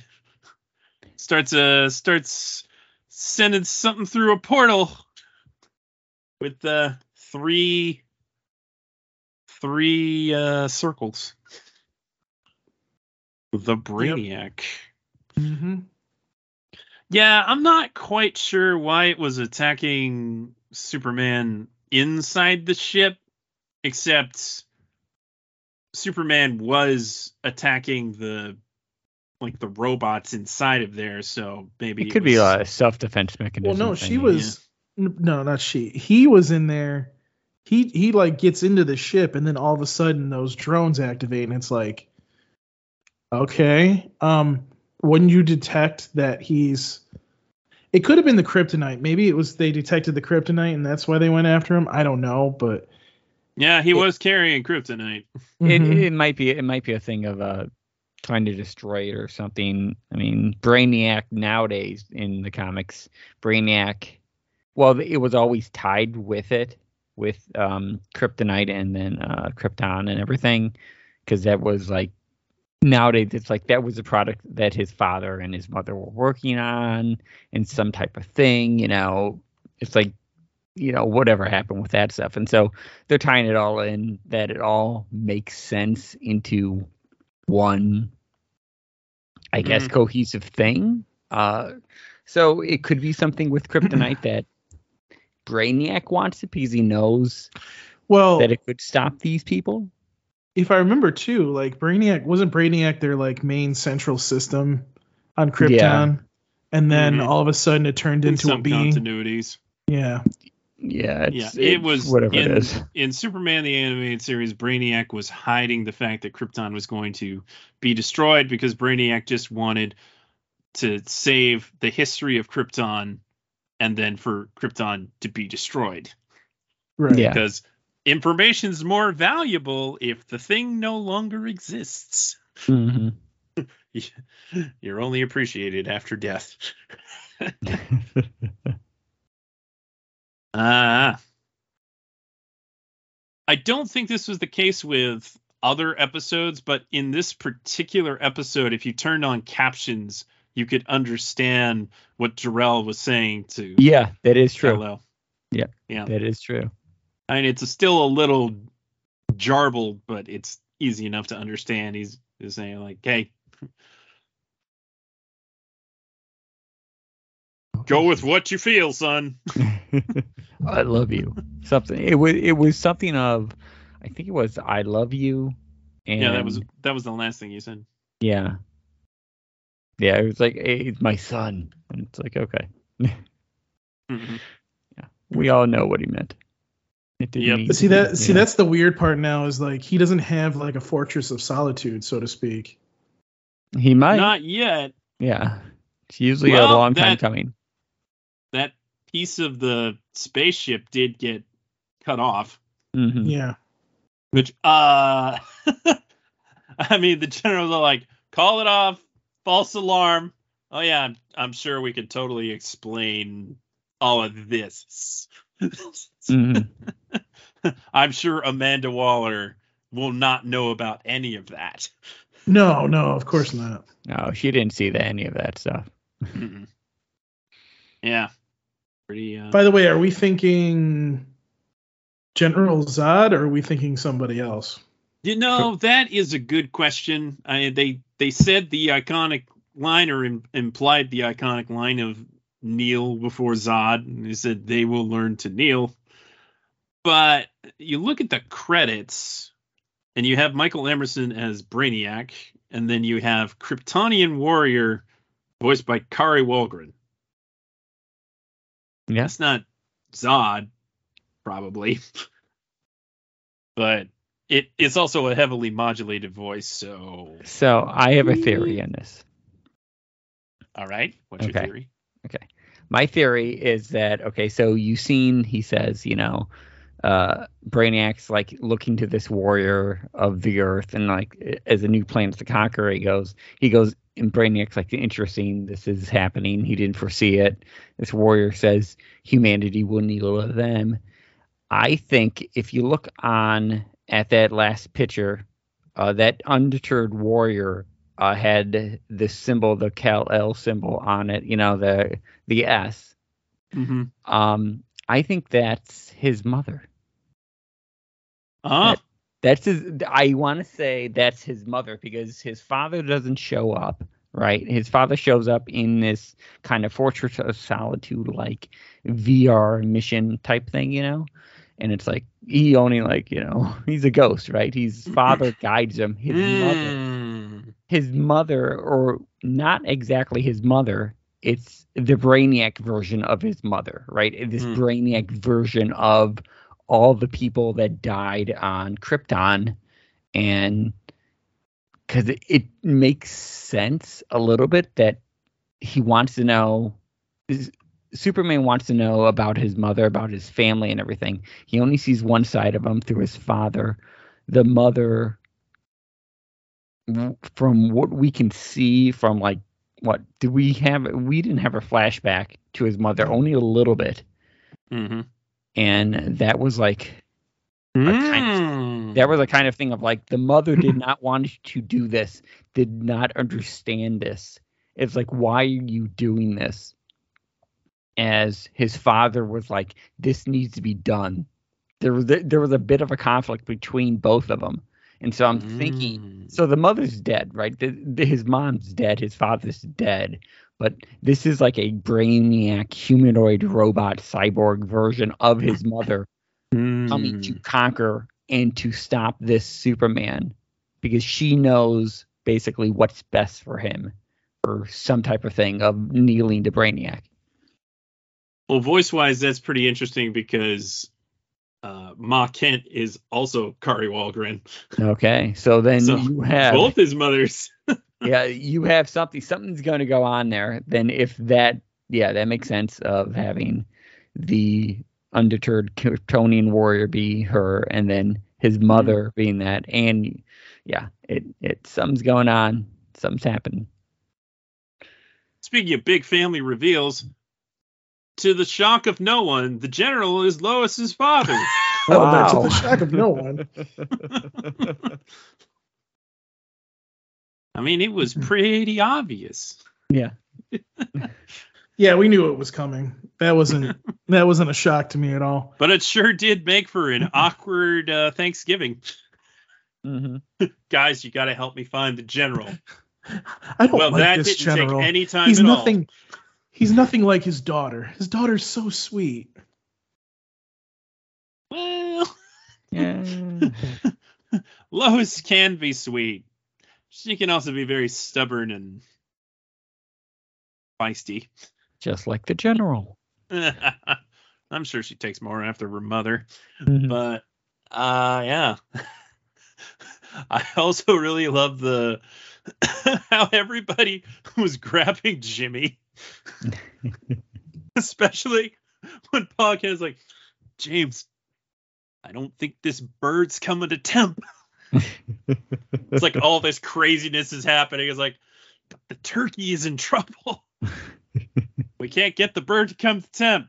Come on, Clark. Finish it off for us. That's what they had to have done that for years. Just years of him cooking it with his eyes. I don't recall if they used the temp gauge afterwards. It's very dangerous not to. They probably did. I might just be forgetting that. I mean, hey, Clark got practice after. You might need a new oven. Yeah. Yeah. Yeah. We don't really get to see the fallout of Clark finding out that there's evil Superman / Lois was keeping a big secret from him. But there's a second season for that. Yeah. I'm sure we'll get back to it. But yeah, that was a very awkward awkward time at the Kent household. Mm-hmm. Mm-hmm. Yeah. I love how the general's like, you look familiar. Do you always wear glasses? He's on to you. Well, he's going to have a lot more suspicions after Lois practically threw herself at him to keep Superman from getting killed. He's already thinking it. Yeah. Probably already knows anyway. I wouldn't be surprised. It's already putting two and two together. I mean, Jimmy figured it out. I mean, yeah. You'd think. But who will he be keeping it a secret? He might be. Probably. He might be. He'll do it for his daughter. He's definitely squelching his orders right now.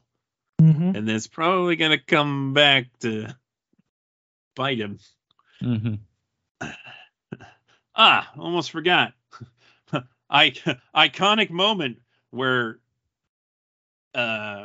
Agent Wilson loses an eye. Oh.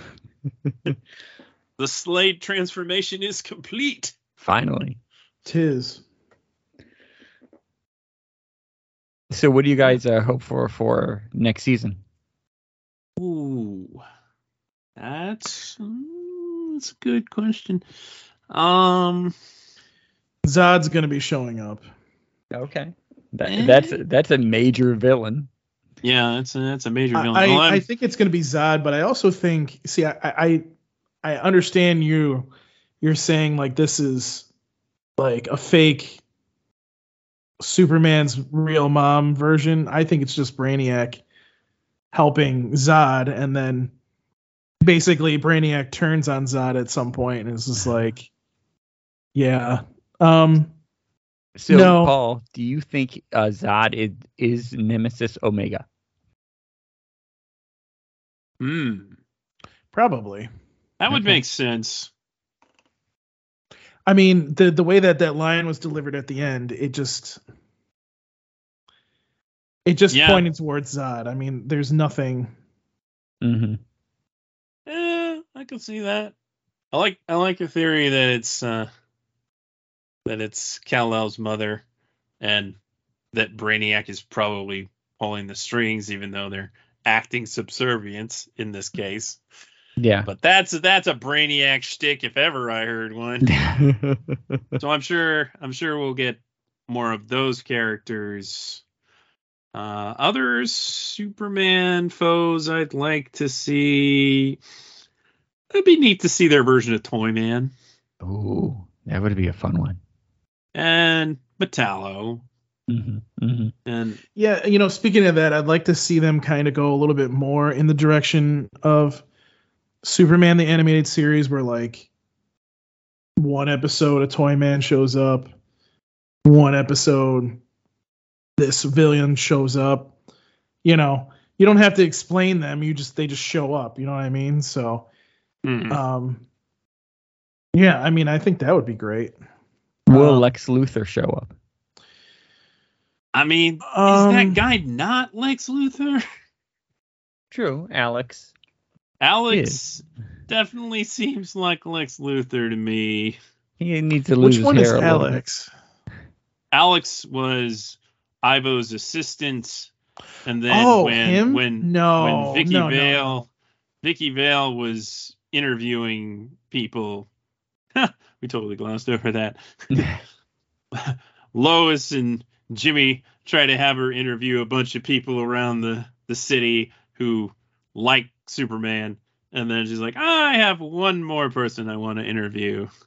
Yeah. Which, what a load of crap that guy was spouting. It's all his fault. No, I think it's your employer's fault, actually. Yeah. Oh, by the way, me and Lois have been here this whole time, and have been here when this all happened, and you were actually helping him try to kill people. So, yeah. It's like, what do you want me to do here? Oh, no, we're going to take his thing as fact. And by the way, my story's going to blow up and I'm going to become the editor of a different newspaper. Yeah. That's Vicky Vale for you. That's Vicky Vale for you. So, it's been a while since Vicky Vale's been on Toonami. Mm-hmm. I kind of thought that was like a unneeded thing, honestly. Maybe. Because it kind of felt like it was just like, oh, here. I'd rather it be her than for Cat Grant to go anti-Superman. Having it be an outside newspaper slandering Superman, and conveniently one in Gotham. Yeah. I don't think we'll have Bruce Wayne or Batman or much Batman things in season 2, which is good. They don't. Yeah, I think they said that it wasn't going to happen. Yeah, they were. Someone tweeted, one of the writers or something, and they said they weren't going to do that. Yeah, they're not going to make this a Batman Superman thing. So I don't think Batman's ever going to show up. He might later on if this continues, but as of right now, I'd like to see their version of Batman, but let's not rush this. When I was watching Superman, I was like, so when's Voltron going to show up? Yeah, it looks a lot like it's the same animation as Voltron, the Netflix series. Like, yeah, and the Legend of Korra. Yep. Definitely very similar. So a lot of the shots, I'm like, I'm watching Voltron. I mean, geez, Alex looks like Pidge. They didn't have to stray too far from that. So I thought I heard a couple voices too of some of the voice actors in that series. I'd have to look it up, but I thought I might have heard a couple. Maybe. Nothing standing out to me off the top of my head. But actually, the invisible guy here's a blast for the past for millennials, is voiced by Lucas Gabriel. High School Musical. Wow. Interesting. Yeah, right. I was not expecting that. And yeah, he did a fine job. Yeah, he did. Solid work all around the cast. Actually, now this is kind of interesting, Paul. Not that Voltron show, but the Nicktoons Voltron show. The guy who voices who's the obnoxious guy? Steve the lone Lombard. wolf. Steve. Yeah, that guy. I'm pretty sure he was in that Voltron because he's native to Canada. Voltron Force. Yeah, he was Daniel in Voltron Force, it says. Yeah. Okay, cool. Yeah. I don't know if he's moved to Los Angeles, but pretty likely. Then, yeah, good for him. Good for him getting work. He played that guy and I think a couple of other incidentals. I don't think he's necessarily the best choice for Steve Lombard. He sounds a little young for Steve, for the way Steve looks. All right. Yeah. Pretty good. Yeah, I would actually like to see maybe some less utilized DC characters pop up. Like, I suppose I'm just pulling from Superman the Animated Series at this point, but how about John Henry Irons Steel? Oh, that would be fun. That'd be cool. See their version of Steel, man. Yeah. That would be cool. I actually would like to see their version of Wonder Woman, Aquaman. Okay. There's cameos there. It'd be that'd be be nice. Fun. Little world building. Mm-hmm. But there's no need to rush into things. I suppose it'd actually make a lot of sense if Jean Jones, Martian Manhunter, popped in sooner than some of them. And like Hawkman, not Hawkgirl, but Hawkman has been really underutilized with DC stuff, other than the recent Black Adam. Oh, yeah. Where he was in the Justice Society. Always be nice to see Dr. Fate. Be cool. Well, that got teased a little bit. Yes. Oh, yeah. The Dr. Fate helmet was there. There were a lot of teases. I love that Lois hid like a data chip inside of a recorder. Clever, Lois Prime. Very clever. It looks analog, but it's not. Pretty cool. I hope they get more down to earth characters. You're probably going to see Amazo. Because Amazo would make a lot of sense, but I almost wonder if they want to hold off on that for a little while longer. Yeah, I can see that. I mean, Metallo's usually the one that you see most of the time. I don't even see if Alex is Lex Luthor. I could definitely see him setting up Metallo. Oh yeah. And by the way, I searched that up while we were talking on the podcast, and I'm like, how did I get that mixed up? I just don't understand. I didn't think his name was Parasite. I'm going to continue with this for some odd reason. Like I didn't think his name was Parasite. I thought it was something a little bit better. So okay. A little less on the nose, huh?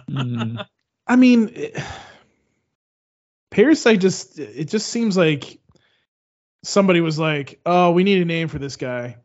Just call him a parasite." Well, it is what he is. Yeah. Pretty classic naming scheme. So we got some talkbacks. You mean we actually do that? Yeah. Yeah, we do. Holy shit. Okay. When I remember to read them. So, at Nicholas_Whaley wrote, I enjoyed it, especially seeing the camaraderie between Lois, Clark, and Jimmy. Plus, it's also nice to see Superman learning how to use and master his abilities. At Toonami All-Star writes in, I liked it because it was a fresh new start, like Spider-Man. Plus, when watching the show, it felt like it was not Superman, but kind of its own show. Another could be how it feels so close to being an anime and becoming its own thing. That's how I feel about it. You know, speaking of that, this feels like... So, you guys remember the show The Batman, right? Yeah. Uh-huh. It feels like it's like that. This show. It's the Superman. Right. Right. But it's not called the Superman. It's called My Adventures with Superman. Just because like the Batman took such a different like take on Batman, but it was like a worthy successor to the animated series. Yeah, I would agree. Though I will say, though the Batman definitely got better. I'd say this first season of My Adventures with Superman shows more promise than that did initially. I remember watching it and just thinking to myself, like, first season had like 2 good episodes. I just remember like how good it was because I was like, oh my god, this is a lot better than I thought it would be. Like the Mr. Freeze episode and it was a 2-parter, the Clayface episodes. Oh. Those were good. Hard to watch, but good. Yeah. I think overall this show has a stronger first impression in my opinion. But it's got potential. Yeah. It's got potential. Potential. I mean, it already showed what it can do. I mean, it's going higher than. It's just got to keep going. Yeah, it just has to keep going. The Batman was fun. It was a different not different take on the Batman. It was just a different look and feel of Batman. Well, having the Joker look like this, deranged insane asylum guy instead of some guy who was in jail the whole time. Having the Riddler be Marilyn Manson Riddler. yeah, having him more of a threat than just like John Glover's Riddler, who had style and just like a big brain, right? This guy could do something aside from it. Yeah, I don't say I wouldn't put him equally on equal footing, but I mean, Batman had potential to go somewhere, and it went to where it did, and it had its own movie, Batman versus Dracula. This one, which I thought was the last time Vicky Vale was on Toonami, but actually she was in Batman Year One. Okay, which makes sense. Yeah. And then for Superman, this one while it doesn't have potential, it already showed what it has. It just needs to keep going on that ride, and it's just a different Superman for a different, era, right? I grew up with Superman, on the animated series, and then each, generation has their own Superman. Smallville, that lasted a couple generations though, probably, but it's its own thing, right? And I mean, it kind of, so getting back to like saying with how it relates to the Batman, like you're talking about a younger version of Bruce Wayne. This is a younger version of Clark Kent. So it's kind of mirroring how they're trying to do this other series. And I really like it. But plus the other thing, like getting to what you were saying, Stephen, is, if you think about it, even with the recent movies, like Superman kind of took a back seat. Like he wasn't, like he was there. Yeah, he was. He had a role in these Justice League series, but it wasn't, there wasn't any focus on him. And this is kind of doing the focus again. You know what I mean?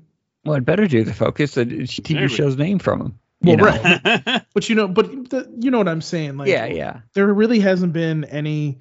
I mean, since Superman the animated series, there really hasn't been a focus on Superman, other than Justice League Unlimited. Yeah, and that wasn't totally about Superman. It was like you were saying. I think it goes to the point of how someone writes the show and how someone does it. The movies, the past things that was like aired in all the past media about it. It showed Superman in a different light that, for better or for worse, people didn't care. I wouldn't say care, but people didn't go forward and like praise it or whatever. I mean, because there were people who watched Man of Steel in the movies. I was one of them, and I'm like, and there's probably a lot of Zack Snyder fans are going to come out of the woodwork and yell at me about this, but I don't care. It wasn't my Superman, right? Because my Superman wouldn't do that, right? He had this, morals. He wouldn't do that to Zod at the end of the movie, right? He wouldn't go after and do these things. And this show, My Adventures with Superman, feels back to the core of what Superman is. He can talk. He's smart. He's, gorgeous to all of these, enemies, but it's like gorgeous. Well, hey, he takes his shirt off. Come on, how can you not like that? What you mean? He's gorgeous to Lois? True, yeah. But it's a thing of like, this is it's catching a wider audience. Like, yes, it was going to be a younger demographic. As kids now moved on, but it just captures that moment of like, you're selling kindness and strength and the dignity of Superman when other shows didn't capture that much or didn't show that side of Superman. Superman was this god that people revered. Even when Clark Kent, Superman, wouldn't even want that, talking about that on him. He just wanted him to show that he did good. Like, so I don't know. But I do get the point of back to your point, Paul, with Batman and Superman. They are always kind of like this symbiotic relationship of like brothers when they never were. But it was like, you're always going to have one, and they always do mirror each other and what they do. Superman with this shining golden light, Batman this dark brooding kid in the corner. And speaking of that, I kind of would like to see. I mean, I keep talking about the Batman, but I'd kind of like to see, like, if Batman does show up in this series, kind of doing it the same way that Superman showed up in the Batman. Whereas, like, he shows up, but he's not the main attraction, so to speak. Mm-hmm. So I'm kind of hoping that if we do see him, that would be great. Will we see him? Who knows? Yeah. But I don't think not so. Not second season, maybe the third or fourth. Mm-hmm. Depends on how long they take this series for. Oh, hopefully long. Hopefully. Maybe if you just put it on Toonami, it would do better. Just saying. Just saying.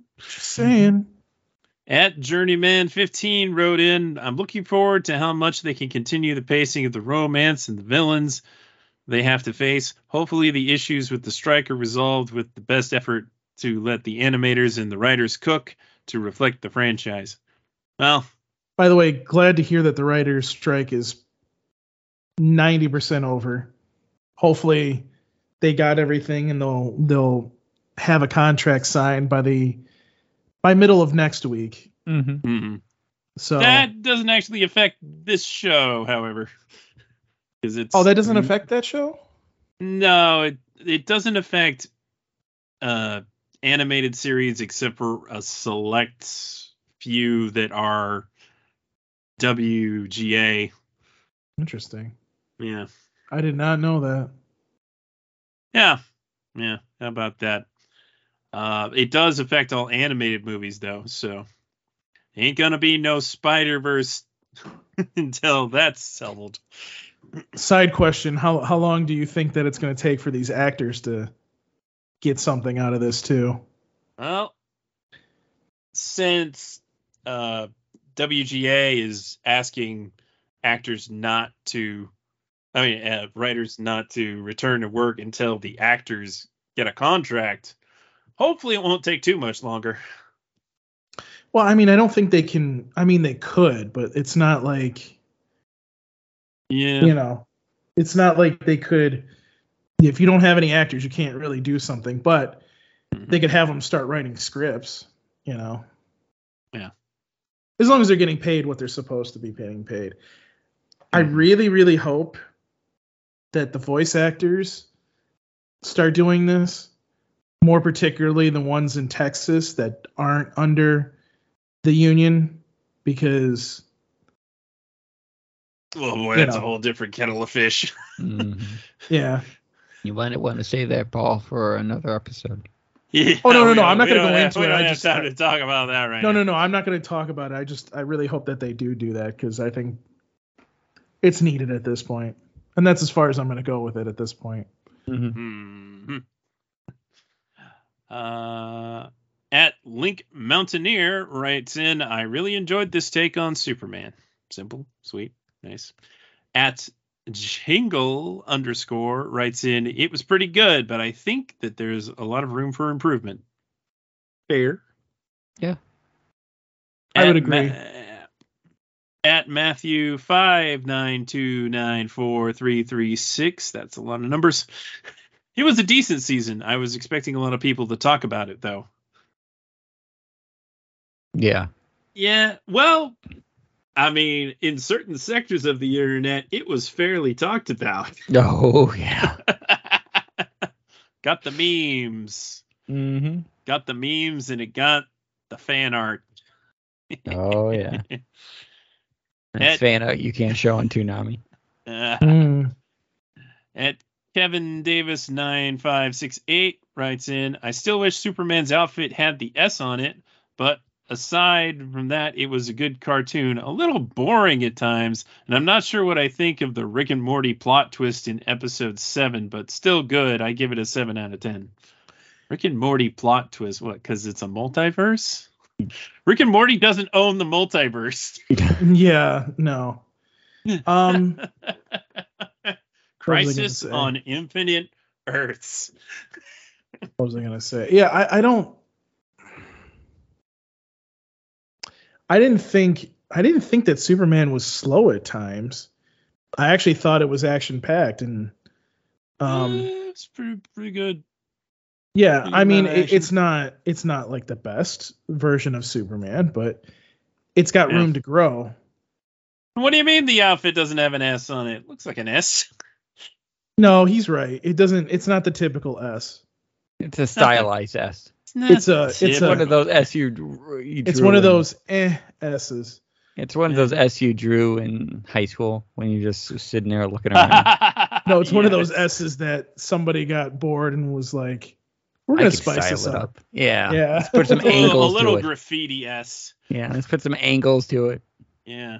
By the way, speaking of Voltron, like, why, like, what was it? The first or second episode where he's like, all of a sudden he becomes Superman. He's like transforming. I'm like, what is going on here?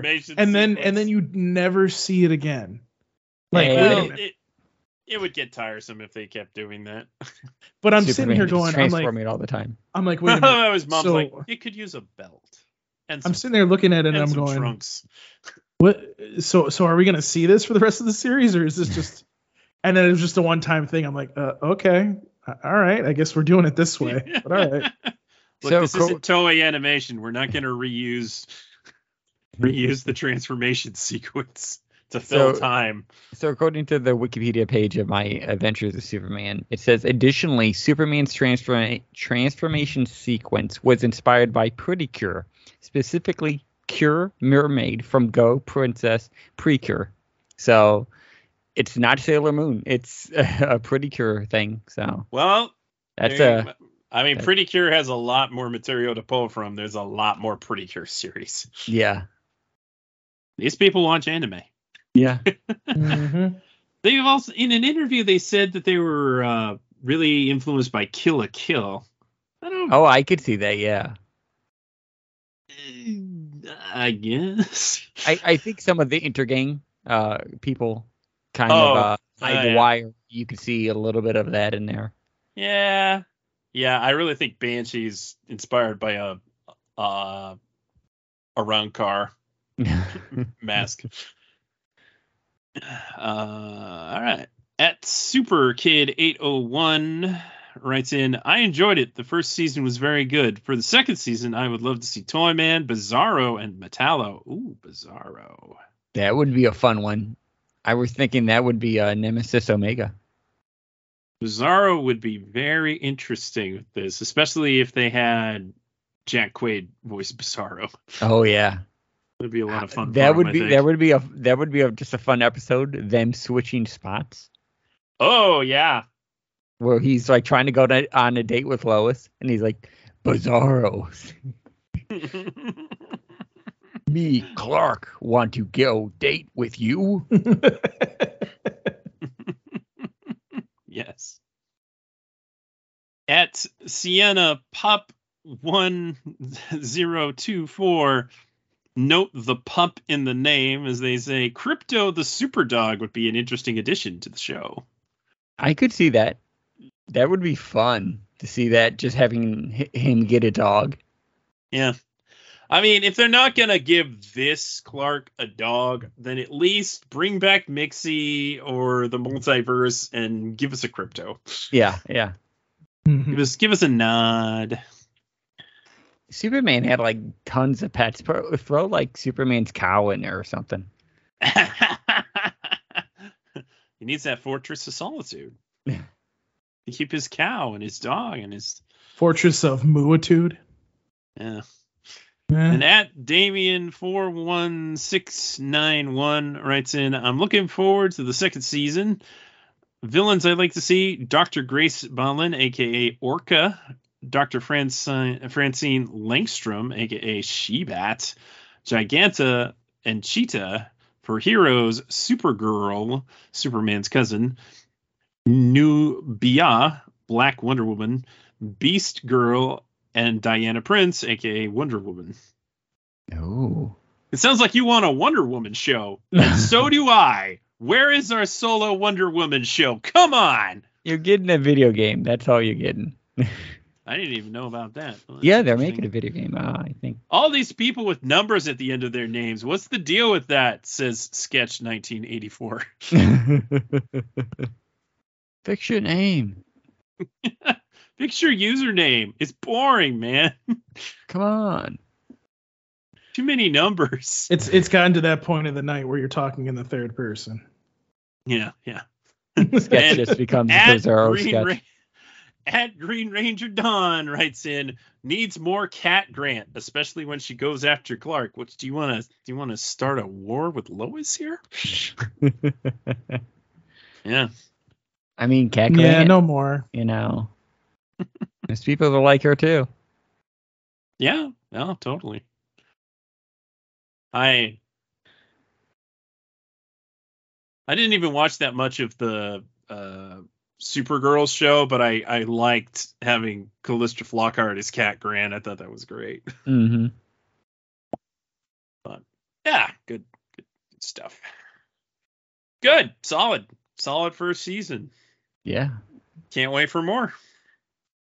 Hopefully, it won't be too long of a wait. They have been in production for a time because Warner Brothers Discovery did that thing where you order 20 episodes and then you cut them in half.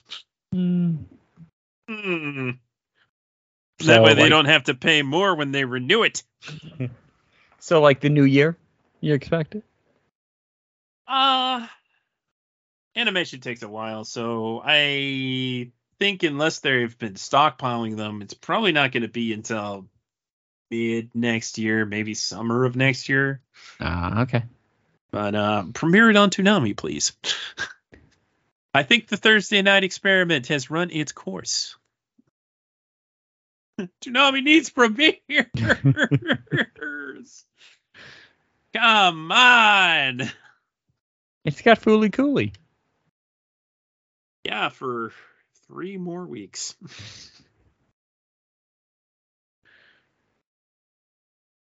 Yeah.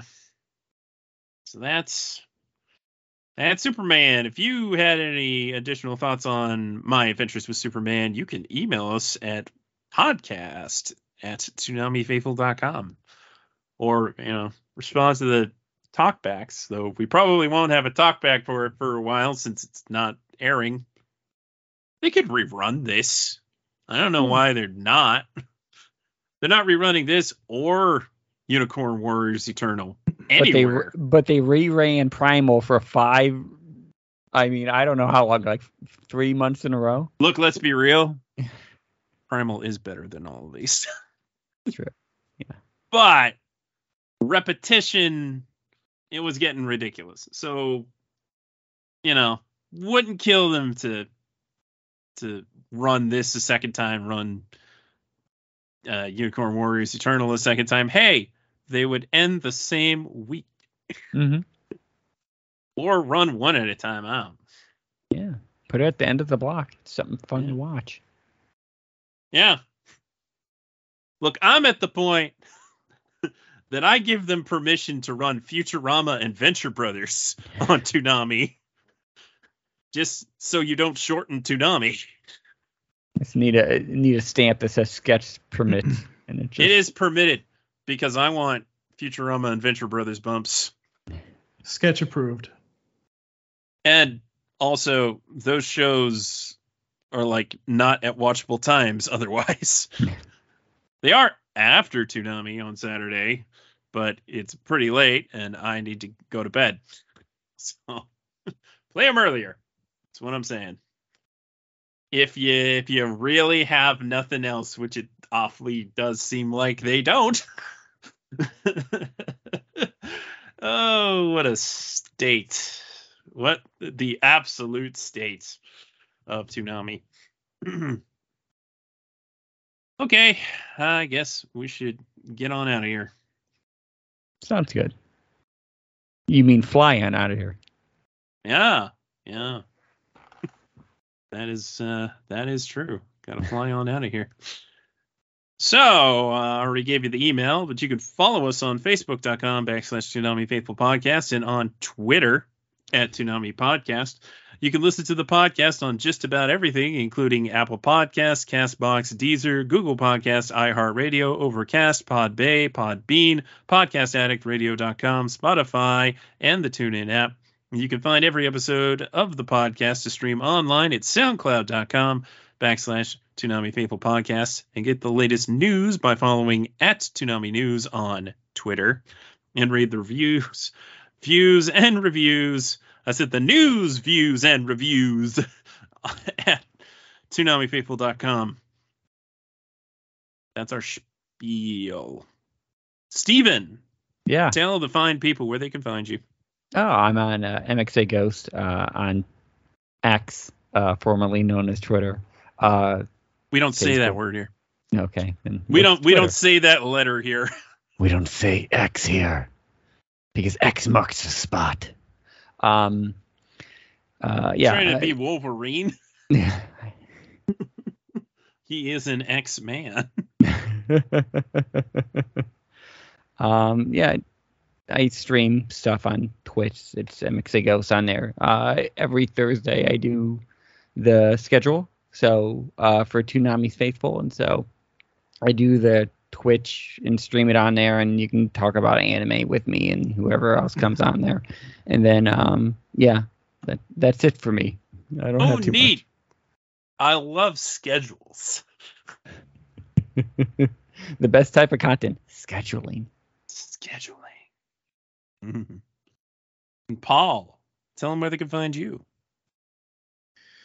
You can find me on the app that shall not be named at Paul Pascrillo. And, of course, you can email me, paulpascrillo@ToonamiFaithful.com. You can find me on Twitter at Sketch1984. Sir, numbers after his name. That's me. Sometimes it's just Sketch84, but not there, and not on Blue Sky, where I also am at Sketch1984.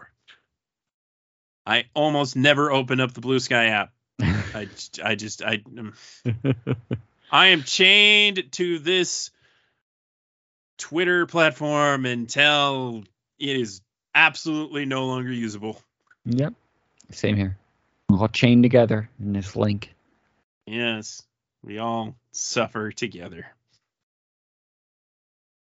That'll do it for this episode of the Toonami Faithful Podcast. We hope you enjoyed this conversation and any conversation that happened prior. And we also appreciate all of your listenership. So please share the podcast with your friends. Maybe they'd find it interesting. And yeah, we always appreciate your listenership and your feedback. So again, you can email us at podcast@ToonamiFaithful.com for anything about Toonami that's on your mind or about us that's on your mind. So do that. We're lonely. Kinda. We need someone to talk to. Yes. We can't just talk to each other. What kind of podcast is that? Absurd. I gotta record another segment after this. Woo.